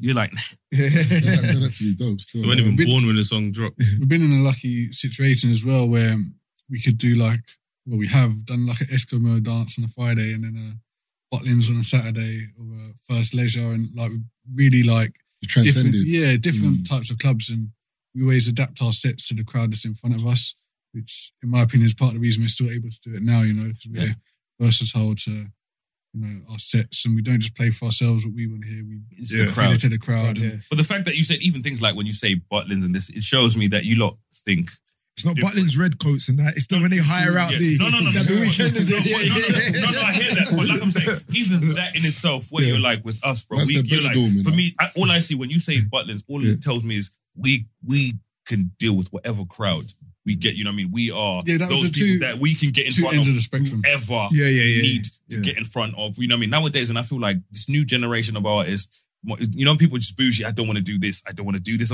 Brother, you're like, these are fans. These are people that want to hear you. You know what I mean? You can do it here and you can do it there. You know what I mean? Some people just like, some people like, we just want to be here only. I don't want to do anything else. Yeah. Like, but those are your fans. Those are people that want to hear you. Yeah, you know what I mean? Those are the people that want to hear you. 15 years, 20 years, 30 years. Those men can't do it. They don't want to do it, but they can't. Like, they can do it. Do you know what I mean? That makes sense. But they refuse. So a lot of these men, I feel like they get, you know, people that just are not bougie or whatever, but you know, people that, how can I say it? You know what I mean? Literally, like, these men sit there and they were like, bro, we see our fans as our fans. You know what I mean? We've been dealing, and I feel like it's an old school thing where you started dealing with people from literally from up here all across the spectrum. These new kids have just been catapulted to the top, and they don't want to deal with anything that's beneath this. But this is it. But like I'm saying, because you men have started here and you've worked your way here, you're like, because I've been here and I've gone here, I can come back down here and I can go back down here. But if you started here, you know, these kids feel like if I go here, it's a drop. You're like, brother, I'm still getting booked 15 years later. Bro, you don't think about it. Imagine 15 years from now, you're still doing free shots shows. 20 years from now, 22 years, bro. Imagine we're still doing shows 22 years later. You don't understand how mad that is. And some of these kids look at it as like, no, I want to do just this. I think as well, like you're saying, engagement as well with the fans and crowd. Like we can do like small venues, you know, and then do a massive festival like in the same day. And sometimes that small venue will be better than the actual festival. Yeah, I prefer smaller venues. Yeah. With us, even with our tours, we've done, our last show was Royal Albert. We did Royal Albert Hall. That was our last show, you know, massive. But for me, I will always say my favorite show of all time is the show we did in Sion in Birmingham. You know what I mean? It's literally like 100 and something people. It sounds mad, but for me, that was my favorite show because it was so interactive. We did that show, Mark, you remember, we were sitting on the bar.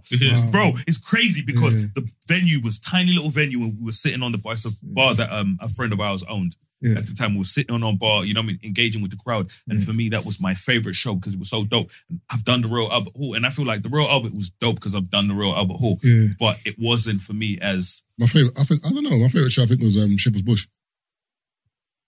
For me, I feel like for me that was too. Yeah, that was our first like big show. Now for me, but I felt like that show was. So did you? But you lot just started like as podcast, like during when like? No, I would say so. Okay, 2016. Just no for so for you know what I mean, for context and stuff. So we started on different things. So me and Marvin radio. So for me, literally, I started on Top. So On Top FM did On Top for years.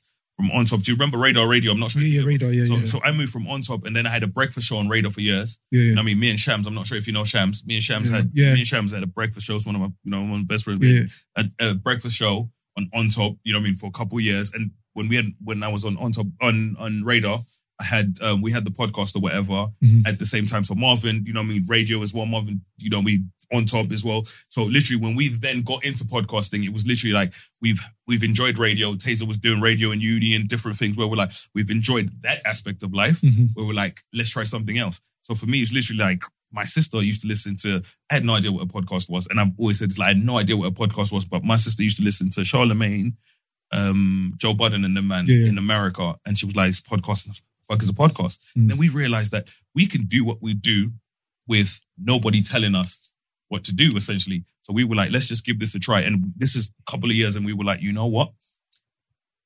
it's not popping yet, but the UK is always 2-3 years behind of America. Yeah, so we got into podcasting. We were like, and most people think, oh, you lot got into this, whatever. We were like, no, it was strategic. And that's one thing I'll tell people. With us, it was literally like, we need to be the first people that get into this. You know what I mean? Then shows, we hadn't even been doing podcasting for a year before we got into live shows. And this, we tell people like, when we got into 7 months, when we tell people, when you look at live shows for podcasts and whatever, the lay of the land, nobody was doing what we do. And no matter what anybody tells you, Sunday and even the days that people do their podcast shows on, you know what I mean? We did that. Taze was doing events, you know what I mean?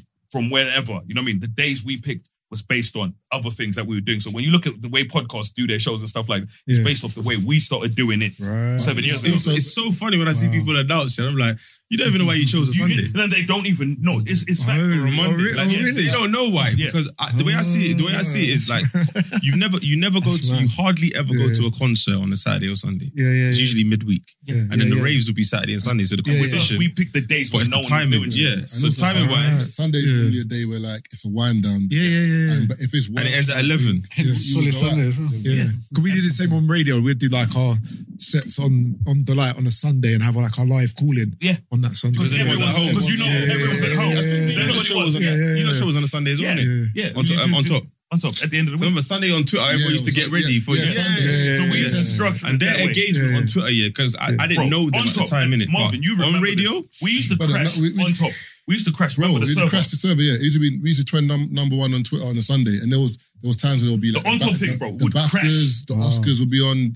Big programs were still trending number one in the UK. I remember Suey. You remember Suey? On top, he was the guy who was running on top. When I say like they had to expand their servers and stuff because the shows they were doing one thing, and when we came on, it was doing something. But even before that, different. I think Keith, you're forgetting that before that we had built profiles way before that. Do you know what? I was going to say this to you. I saw you guys on YouTube in the 30 games we play. That's what I'm saying. And that's before. No, Dirty Games came up before Free Shots. That's long. That's what I'm saying. So it goes back.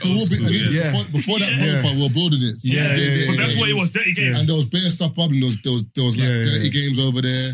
There was like on top. There was all other. There was just Twitter. There was Insta. There was bubbling. So like online, people were looking at us separately, like interested in me, Keith, Taze. So when we and then we were like, let's bring it together. People were like, wow, no promo even as well. And the way we did it is like, so the way we saw it, and it's a conversation we've had when we used to look at, you see Top Gear, you have Jeremy Clarkson, you know what I mean, Richard Hammond, it's kind of what Mega done. James May. When you put everyone together, you're like free, all of these groups of people, when you think about Top Gear guys, you know what I mean? Jeremy Clarkson does his own thing, Richard Hammond does his own thing, James May, and I'm like, them man, you don't listen to them man because they speak about a specific thing. You will listen to them man speak about anything. Because you know what I mean? And that's what it is. So sometimes people say, don't you run out of shit to say? And I was like, I don't. Because you will listen to me speak about the same thing 12 different ways. And that's when I was like, so with us, it was like, them man can speak about whatever they want to speak about. In 30 games. Bro, that was sick. You know what? You lot should have carried it on, but like, it was the natural progression of something else. But you know the maddest thing about Dirty Games? The same thing. As soon as Dirty Games aired, I saw,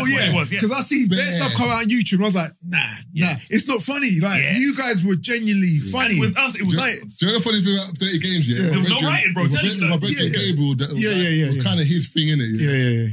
And he used to do it because he used to do a debate show. So people would watch that and they'll come to the debate show. Dirty Games was an advert for the live show. That's all it was. It was an advert. No, literally. He used to send us scripts, No, even, we literally used to lose scripts. So I'll send me the script, I'll read it. I'm like, cool. And when we get there, when you get the show, it has nothing to do with the script. We are freestyling the hell out of that. Whatever I want to say, I'm saying. But do you know what's mad though? If you think about it, the natural progression would have been coming into the podcast and us just telling our stories. Because there's man like man them telling man that they're in their yard giggling with other man just watching us on YouTube. And back in the day, if a man said that to you, like, what are you doing? But sitting at home watching man. But now it's like, I feel like I'm in the conversation. Remember there was the Apple Crumble scene?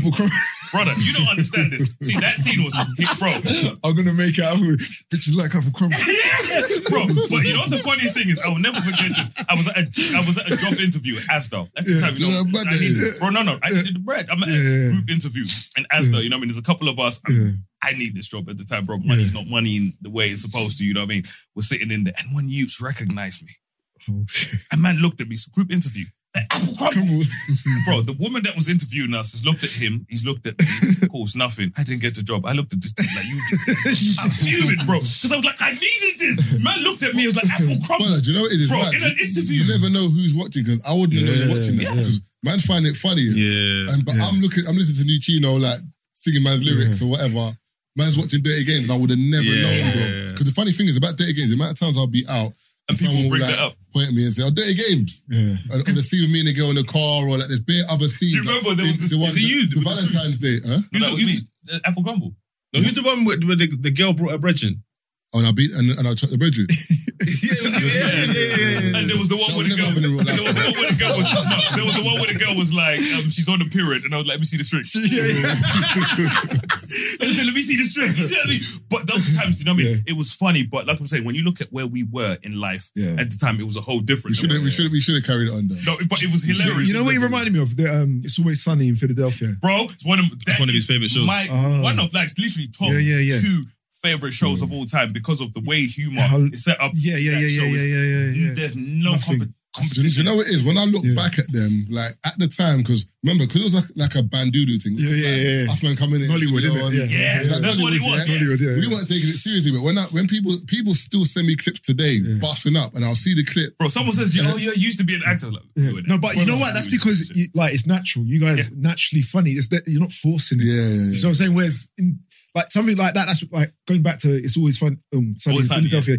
It's just natural people doing comedy, and that's why it works. And it's funny, and it's real life situations, and that's why you can relate to them. Where you're like, you know what I mean? Like I can relate to this situation. That's why there's that scene that I always bring up. You know what I mean? The implications. You know what I mean? Like, what do you mean by that? You know, you said that 3 times at this point, but you know what I mean? It's little things, and that's what it was. So a lot of people, what I feel like, where people loved our thing so much was, even though it wasn't the best filmed, it wasn't the best acting. It was relatable. It's stuff you look at and you're like, I can relate to that. You know what I mean? Like I've been in a situation with a chick where it's gone this way, or I've been in a situation with the man them where it's been like this. But I think also as well, people look at us and be like, that could happen to you, man. As in, there was an element. You know, sometimes you might look at an actor and be like, you ain't cutting true, man. I think people might have looked at us and be like, yeah, it's possible for him to do that. But it's funny now. But I also look at, when you look at where you were then and now, because there's that scene where Chisel picked me up. So people always bring it up. Super Saiyan on you. You remember? Remember I picked them up? I said, you can't do that now.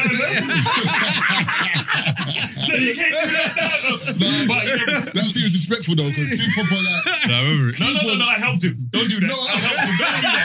Don't do that. Don't make Chisel think he's bowler. I helped him. I jumped.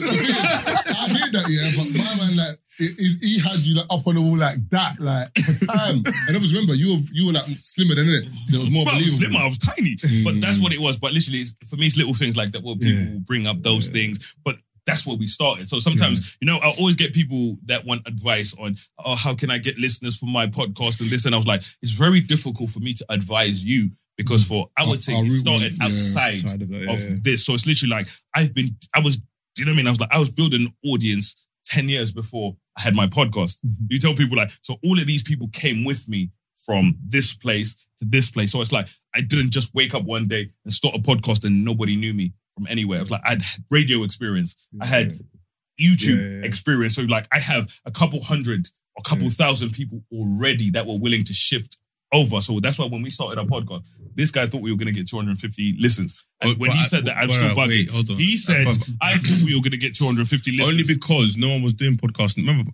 if you at the time when we started podcasting, Joe Budden and them the only people doing. If you search podcast and the average length was 20 minutes. The Halfcast was the only podcast out at the time. And also, a typical podcast was 20 minutes. That's what they used to advertise as in our BBC. First episode was 3 hours long, nearly 3 hours. First episode, and think about it, 2016, were you going to sit down and listen to us talk for 3 hours? Exactly. So I'm like, maybe people will listen gradually, bro. When everybody else starts listening. We got like initially, first day we got 7,000 to 9,000 listeners or something.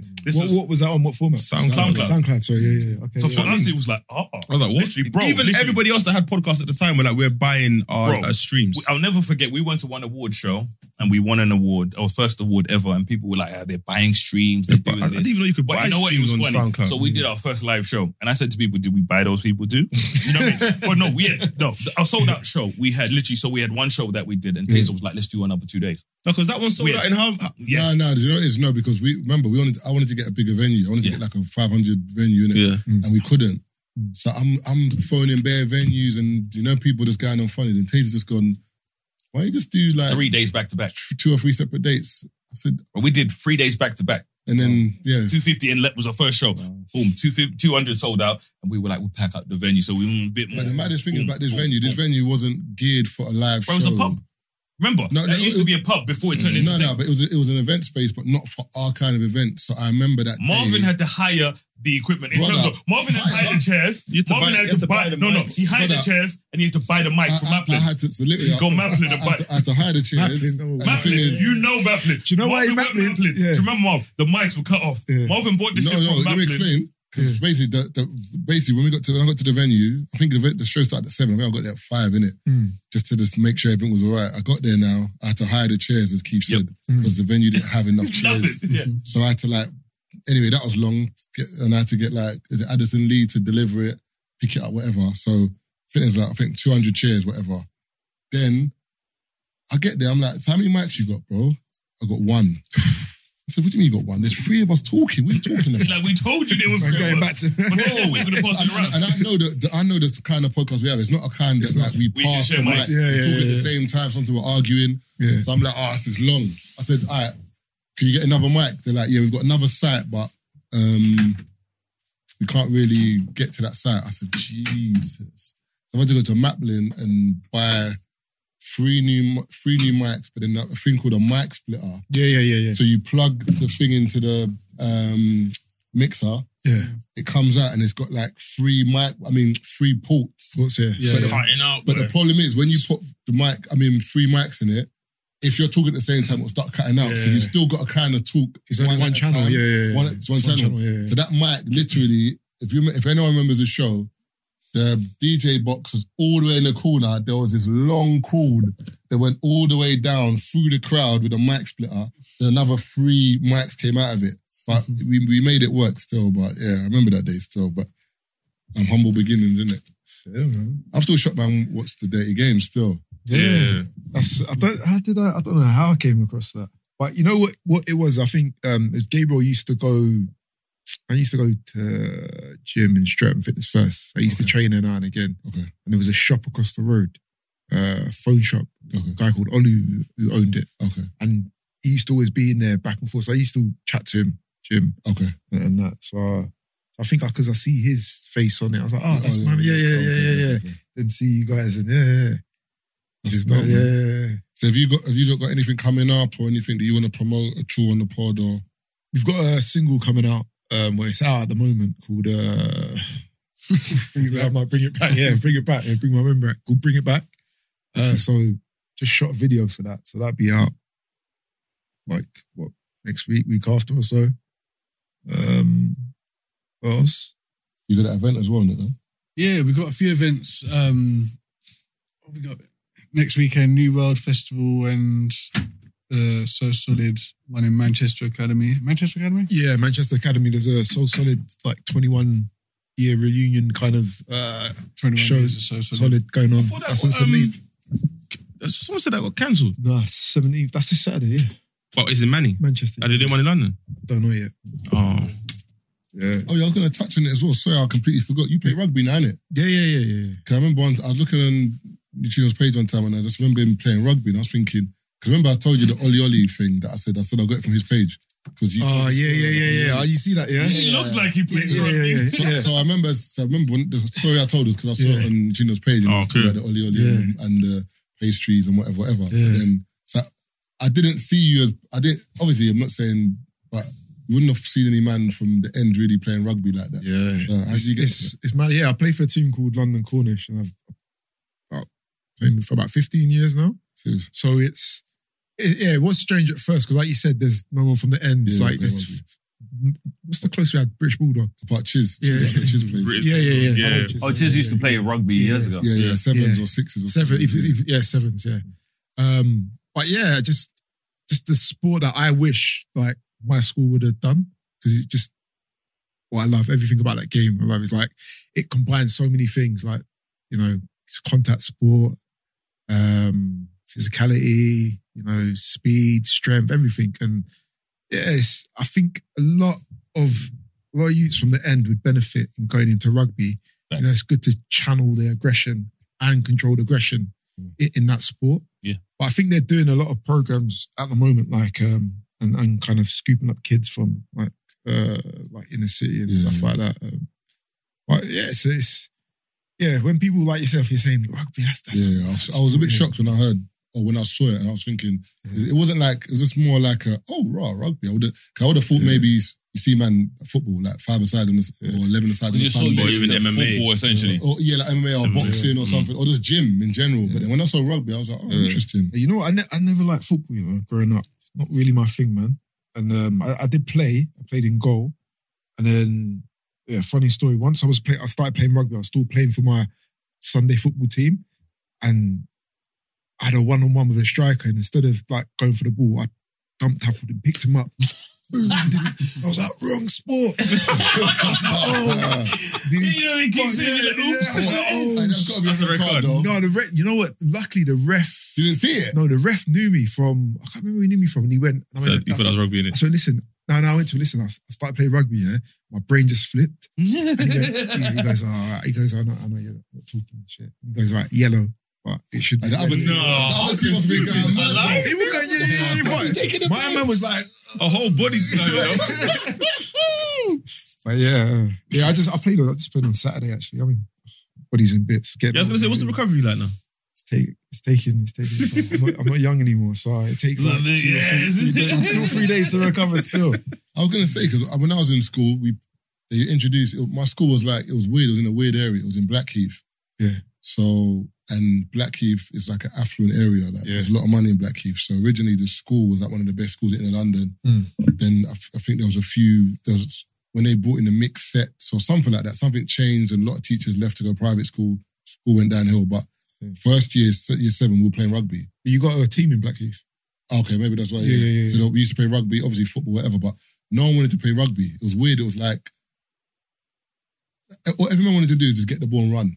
Like no one wanted to tackle. No one was really. No one was trying to get hit hard. No one wanted to get hit hard. And if you did get hit hard, it was like, what's man doing though? It was just like a weird, like, no, but what's man doing? It was just like a very. It's one of those sports that like it needs to be governed properly if you're going to teach kids. Yeah. Because although like you can control aggression, like certain men are not tackling the bully. Like if there's a big brother that's a bully, certain men are not tackling him because if you tackle me, I'll catch you later. My school used to do the tag version. Tag rugby, yeah. So you wear like a vest or something. Yeah. So not because you man were on too much. You lot do see where he was. You know what I mean? They kill people after like it was just a game. But it wasn't that bad, bro. You know you lot couldn't even play football properly. Where you tackled the wrong person. And the man waiting for you. School as well, though. Yeah. That's what I'm saying. He makes it seem as if it's just my area. No, I'm not saying it's your ends. You should just take it too far. Do you know what it is? Growing up, we had a few name brand people that went to my school. You can't tackle him. When they're playing football, no one wants to tackle him. So he thinks he's good.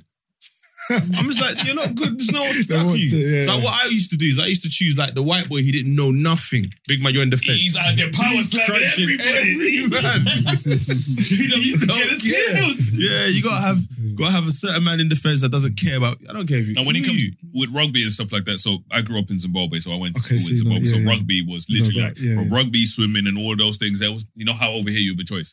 Back there, you play. You man good at rugby over there though. Yes. Bro, they are insane. Zimbabwe and a lot of those guys, like rugby over there was insane. I in the World Cup, I don't really see them like that. Not in a, but like I said, you just look at the layout of the country. If you go back a couple years, they were prominent in it. So like I said, rugby in Zimbabwe was insane. Zim and SA. Yeah, I was going to say South Africa as well. South Africa, Springboks and stuff like that. New Zealand, Australia. Yeah. Obviously, but like I said, with Zimbabwe, you know, given the current climate and stuff like that, it didn't. But like I'm saying, it was a great environment for learning how to play rugby, and a lot of Zimbabwean players ended up just playing for SA. That's true. So that's kind of just how it happened. It's a sport where like you'll mash each other up for 80 minutes, and then afterwards you just shake hands, and then we'll go drink a pint together in the club. That's it. You know what I mean? It's left. What's ever on the pitch? It's left on the pitch. It doesn't carry on. Do you know the maddest thing about rugby and sports like that is the respect for the referee? I always find this crazy because call him sir and like, but you know what it is? Because the players are so big and the aggression on that pitch, if you lose control like in football when you badger that ref, if you mash that ref up, think what's he's finished. So I think if you touch a ref, it's a lifetime ban. No, I'm saying in football, it's the same thing. If you touch a ref with a lifetime ban, but I'm just saying, generally speaking, whenever you see football, a bad decision, you'll see a man say to the ref, fucking hell, ref, you're taking a fucking piss. Sort it out. Like, you can see. But in rugby, you can't surround the ref. No, but you can't talk to the ref in a certain way in rugby. No, it goes through your captain, so only your captain can talk to the ref. Okay. So everything has a channel. So there's a lot of control. Yeah. But you can't, like football, they surround the ref. And he's here and he's like, oh, do it. But it's a hierarchy. I feel like, it's a hierarchy where they put people in certain places where it teaches you to know your place. And I know it sounds mad because a lot of people, it's like, what do you mean? But you know what I mean? And especially like in life now, because of how we live, especially when you have bread, you have this, there's nobody to regulate you. But when you do certain things, it puts you in a structure where I have to respect this structure. Essentially, I can't speak to him unless I go through to him, and it grounds you. There you go. Essentially, and it goes a long way. Literally. I was going to say, before we wrap up, so obviously the question you've already answered it. Something random about yourself. Do you have anything? No one that would typically know that you're into. Over the last few years, I played a bit of golf. That was kind of like my hobby with a couple of friends, and they got pretty good at anyone who knows golf. He's at eye and hand coordination is just. What you play? Bruv. He's golf. Yeah. Golf, so and this is it. But that'll make sense though, because of how you are as a person in terms of, like, do you know what I'm saying? If that makes sense. Yeah, like I played rugby when I was young, and I didn't like fragile fingers and things like that, but that I'll be good at darts, or like Nuke said, the hand-eye coordination was kind of my thing, and golf was a good one that just gets you out, gets fresh air, and back in the day, Call of Duty. Yeah. We were sick, before like YouTube. We always regretted not having me and him were something just like like be online. Like there's a time period where we were banned, right? So we had just played there like Xbox and that. We were like top at, when I say Call of Duty, mad smoking bare people. This is before. You imagine gotten into it because it was funny, bro. Remember T-Pain came out and he was like, "This is recent." T-Pain was like, he's made more money off Twitch streaming instead of playing games than he made off music. And think of how much money T-Pain has made off music. T-Pain said, "I've made more money streaming myself playing video games than I made off music." But the only thing I'd say to that is, we don't know what deal he signed. He could have signed a shit deal. He could have, but no. T-Pain had T-Pain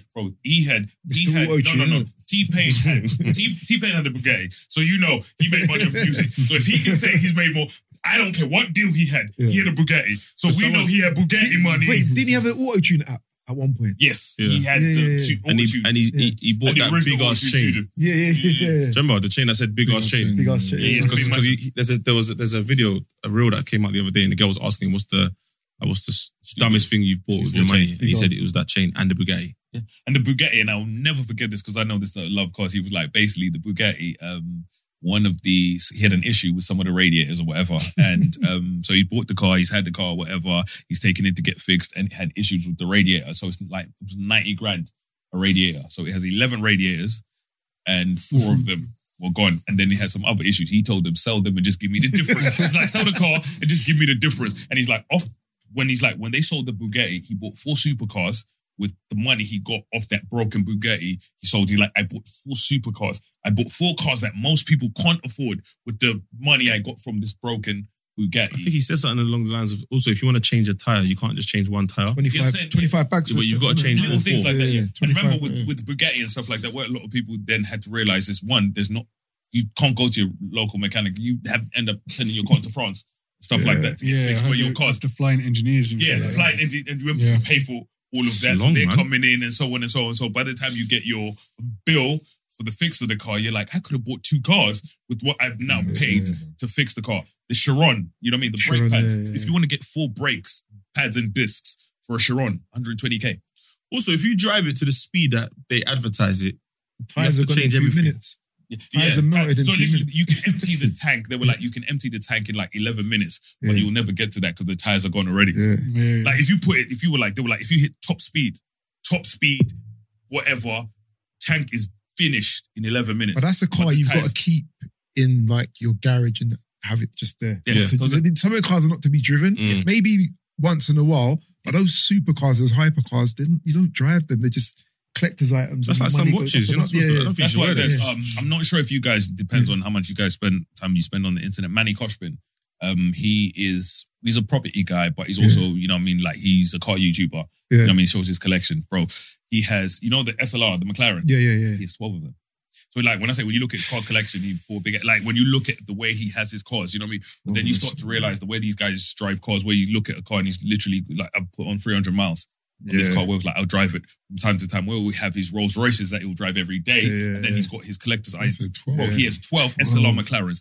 For context, do you know how rare, like how difficult it is to get one of those cars, and they appreciate in value essentially. One of my boys, James, he has two, you know, the SLS. He has two SLSs. So he bought them, I think it was either last year or the year before. I think it was last year. They bought an SLS, normal one, gull wing doors, and he bought the Roadster. You know what I mean? Convertible one, doors open out, and literally bought it, remember, 125 grand cash. And he's like, now it's worth, you know what I mean? A lot more. So with these guys, when they see these cars, for us, we just see a car. For him, he's like, I'll take it out maybe 3 weekends a year. You know what I mean? When he sells it 5 years from now, bro, it's worth 2-3 times what he paid for it. You know, little things like that you don't even think about. You know what I mean? You see a car. Like, why do you have so many cars? For him, it's literally like, bro, he's got them in storage somewhere where he's not driven it. You know what I mean? Like this year, I think he's driven it once. This year he's got a Huracan as well. That's the one he drives a bit more regularly or whatever. But you know what I mean? We see this is a car. For him, he's like, it's an investment. But the thing is, there's a place in West End, you know, like Park Lane, there's like a car park by the roundabout. You know, there's a big roundabout by, and I think Marble Arch over there. Yeah. The underground, underground car park. So loads of supercars there. There's a BMW, I know what you mean. Park Lane, they've got like half of it, like all the new cars underneath there. When you go in there, you see so many supercars, Rolls Royces, old cars, and you can see they haven't been touched for ages. Like you can see it. Like the person's like, probably passed away or run away. Sometimes. No, I think it's just, as Keith's saying, that some people just got them in storage, isn't it? Or they might not be in the country and they're just leaving it there. Yeah. But there's so many cars I saw in there that I'm like, bro, these are worth P. But you can't drive that many cars. Look at Nick, one of my friends. He was on here literally. Nick, he's from Southampton, bro. He's like 40-something cars up, and he can't drive. He's got the space. The thing is, the space though. He's got the space. He's extended, so he's and he's got license plates as well. Yeah, he's got a garage. You know what I mean? That he just keeps extending. You know what I mean? It's literally one of those things that one day turn into a way. You know what I mean? A museum. It's a museum already, bro. Literally, like when you see, you know what I mean? Nick is like what 31, going on 32 now. Like when you look at his car collection, it is insane. I'm talking about he's got Diablo, he's got a Testarossa. You know what I mean? Koenig special. Like there's only a handful. Old school, And then he's got, you know, the old school M3s. Literally old school. I'm talking about he's got M3s worth 100 bags. You know, people see like, it's got bare old cars. I'm like, that car is worth more than your car. He's got the Ferrari. Cosworth and cars like that? He actually does have a Cosworth, and he bought that because his dad had one when he was younger. Yeah. You know what I mean? He has one because his dad had one when he was younger. So literally that kind of collection. So when you look at the type of motors he has, essentially, you know what I mean? Those type of cars. Proper classics. Fuck. When you look at his collection, it is fucking... He's even got the Range Rover from Layer Cake, innit? Yeah. Oh, is it? The exact one. Yeah. So there was the P38 Range Rover. I think they made literally a handful, less than 100 of them that they made. He has the exact same model. When he got it, it was like grey or black or whatever. So he's got it in yellow now. And it's the exact same version. See Prince Diana's Escort sold the other day. I can't remember the price, to be honest, but it was thousands. Man. She had an Escort? Yeah, back in the day. I think it was an RS Escort. They were selling it online. It was like, I say, a couple $100 grand or something. Fuck. But when you look at cars like that, so do you remember Bad Boys? 1 or 2? 1. And if you look at Mike Lowry's Porsche, so that was Michael Bay's actual car. So he's like, after the movie, so he sold it for $60K. It went for auction beginning of this year for $1 million. He sold it for 60,000. He sold at auction beginning of this year. Came out in the 90s, and he was like, he was proper rattled. He was like, fuck, maybe I should have kept it. Bro, maybe. What was that? Was it a 993 Turbo? Yep. And literally, I nearly bought one off Nick a couple of years ago. But then remember, that's when I got the place in Shoreditch. And you know what I mean? It went to shit. So literally, I wasn't liquid at the time. Like, I fucking wanted it because of like Mike Lowry's car. Like, Mike, you know, you think it's the fucking car from the first, you know what I mean? It's Mike Lowry. So proper wanted it, and he ended up selling it to, you know what I mean, one of his friends. So, you know what I mean? When he sells it one day, it's going to be I think Fing wanted one as well, funny enough. Mo. Yeah. I actually sent it at the time. So literally, Mo wanted the exact same one. So I sent him the link but this is after Nick had sold his essentially. But he was looking at one and I was like, this is the same one. that I wanted to get at the time. Because you know when most people see these cars and it's an old car, Nah. like you have no Nah, idea you have to- what you're buying. When you buy this, you have no idea what you're buying into. Like you get to enjoy the car. Then later on, bro, you can go out there and, you know what I mean, So buy what? a fucking house. You don't want to buy Mega Man's TT? No. You know what I mean? Shout out Mega Man, but man's not interested. The funny thing is, you spoke about Princess Diana. Have you seen the clip of Michael Jackson in the Dirty Diana thing? I see it on the socials. I ain't watched it yet. It's a sick clip still. And basically, what do we call it? Princess Diana and Prince Charles go to the concert, innit? Who would have thought? And they're speaking to Michael Jackson. They're like, so Charles has walked off. So Princess Diana said to Michael, let me chat to you quickly. Literally, bro, I swear to you, Michael Jackson telling the story. Michael laughing. And he basically says, that Princess Diana says to him, like, are you going to play Dirty Diana tonight? And Michael Jackson's like, nah, I pulled it because I knew you were going to be here. Out of respect for you, I pulled it. She's going, nah, man, that's my favourite song, man. Run the rhythm, bro. But obviously he's like, I can't, it's too late because the set time, whatever. And then you see Prince Charles walk over and say, what are you talking about? And then Princess Diana says, oh, nothing. And you can actually see it real time. They cut the camera and you hear her say, oh, nothing. And then you can see Charles is like, And then Michael Jackson could have got a number. But listen, what's it? Michael could have got a number. Michael Jackson says after that, and there's other stories, but we won't go into that. What Michael's when you're moving? Yeah, on that note. What's the Michael Jackson come outside, bro? What? You chat to Michael. Yeah, so that's what I'm saying. But apparently, so Diana was a bit cheeky with it though. The way she just giggled. Oh, nothing. You see Charles was pissed. Like, what? No mind. I'll ask you a question. What you telling me what? But yeah. All right, love for coming through, guys. I appreciate it. Thanks for having us, guys. No, cool, man. Yeah. No, it's incredible. You know what I mean? It's always great, you know what I mean? And for me, I love, when you meet, you know what I mean, people you've been listening to for years. It's sick, man. And they're not fucking weird. Trust me, because I think the internet, bro, you come across, you know what I mean, people where you're like... Sometimes they say you're not supposed to meet your heroes, because like if you meet your heroes and they're a bit... Marvin met one in his and he wasn't impressed. It just dampens. Like Marvin, you met one of yours and you... Alright, the episode's done, man. What? This one is done, man. Don't mind this brother, bro. Don't mind this brother. Cut the camera. Yo, do you talk about it after? It's cool. We're done, no? Yeah, we're done still. You are now listening to the 3 Shots of Tequila podcast with Marv Abbey, Mr. Exposed, and Taser Black.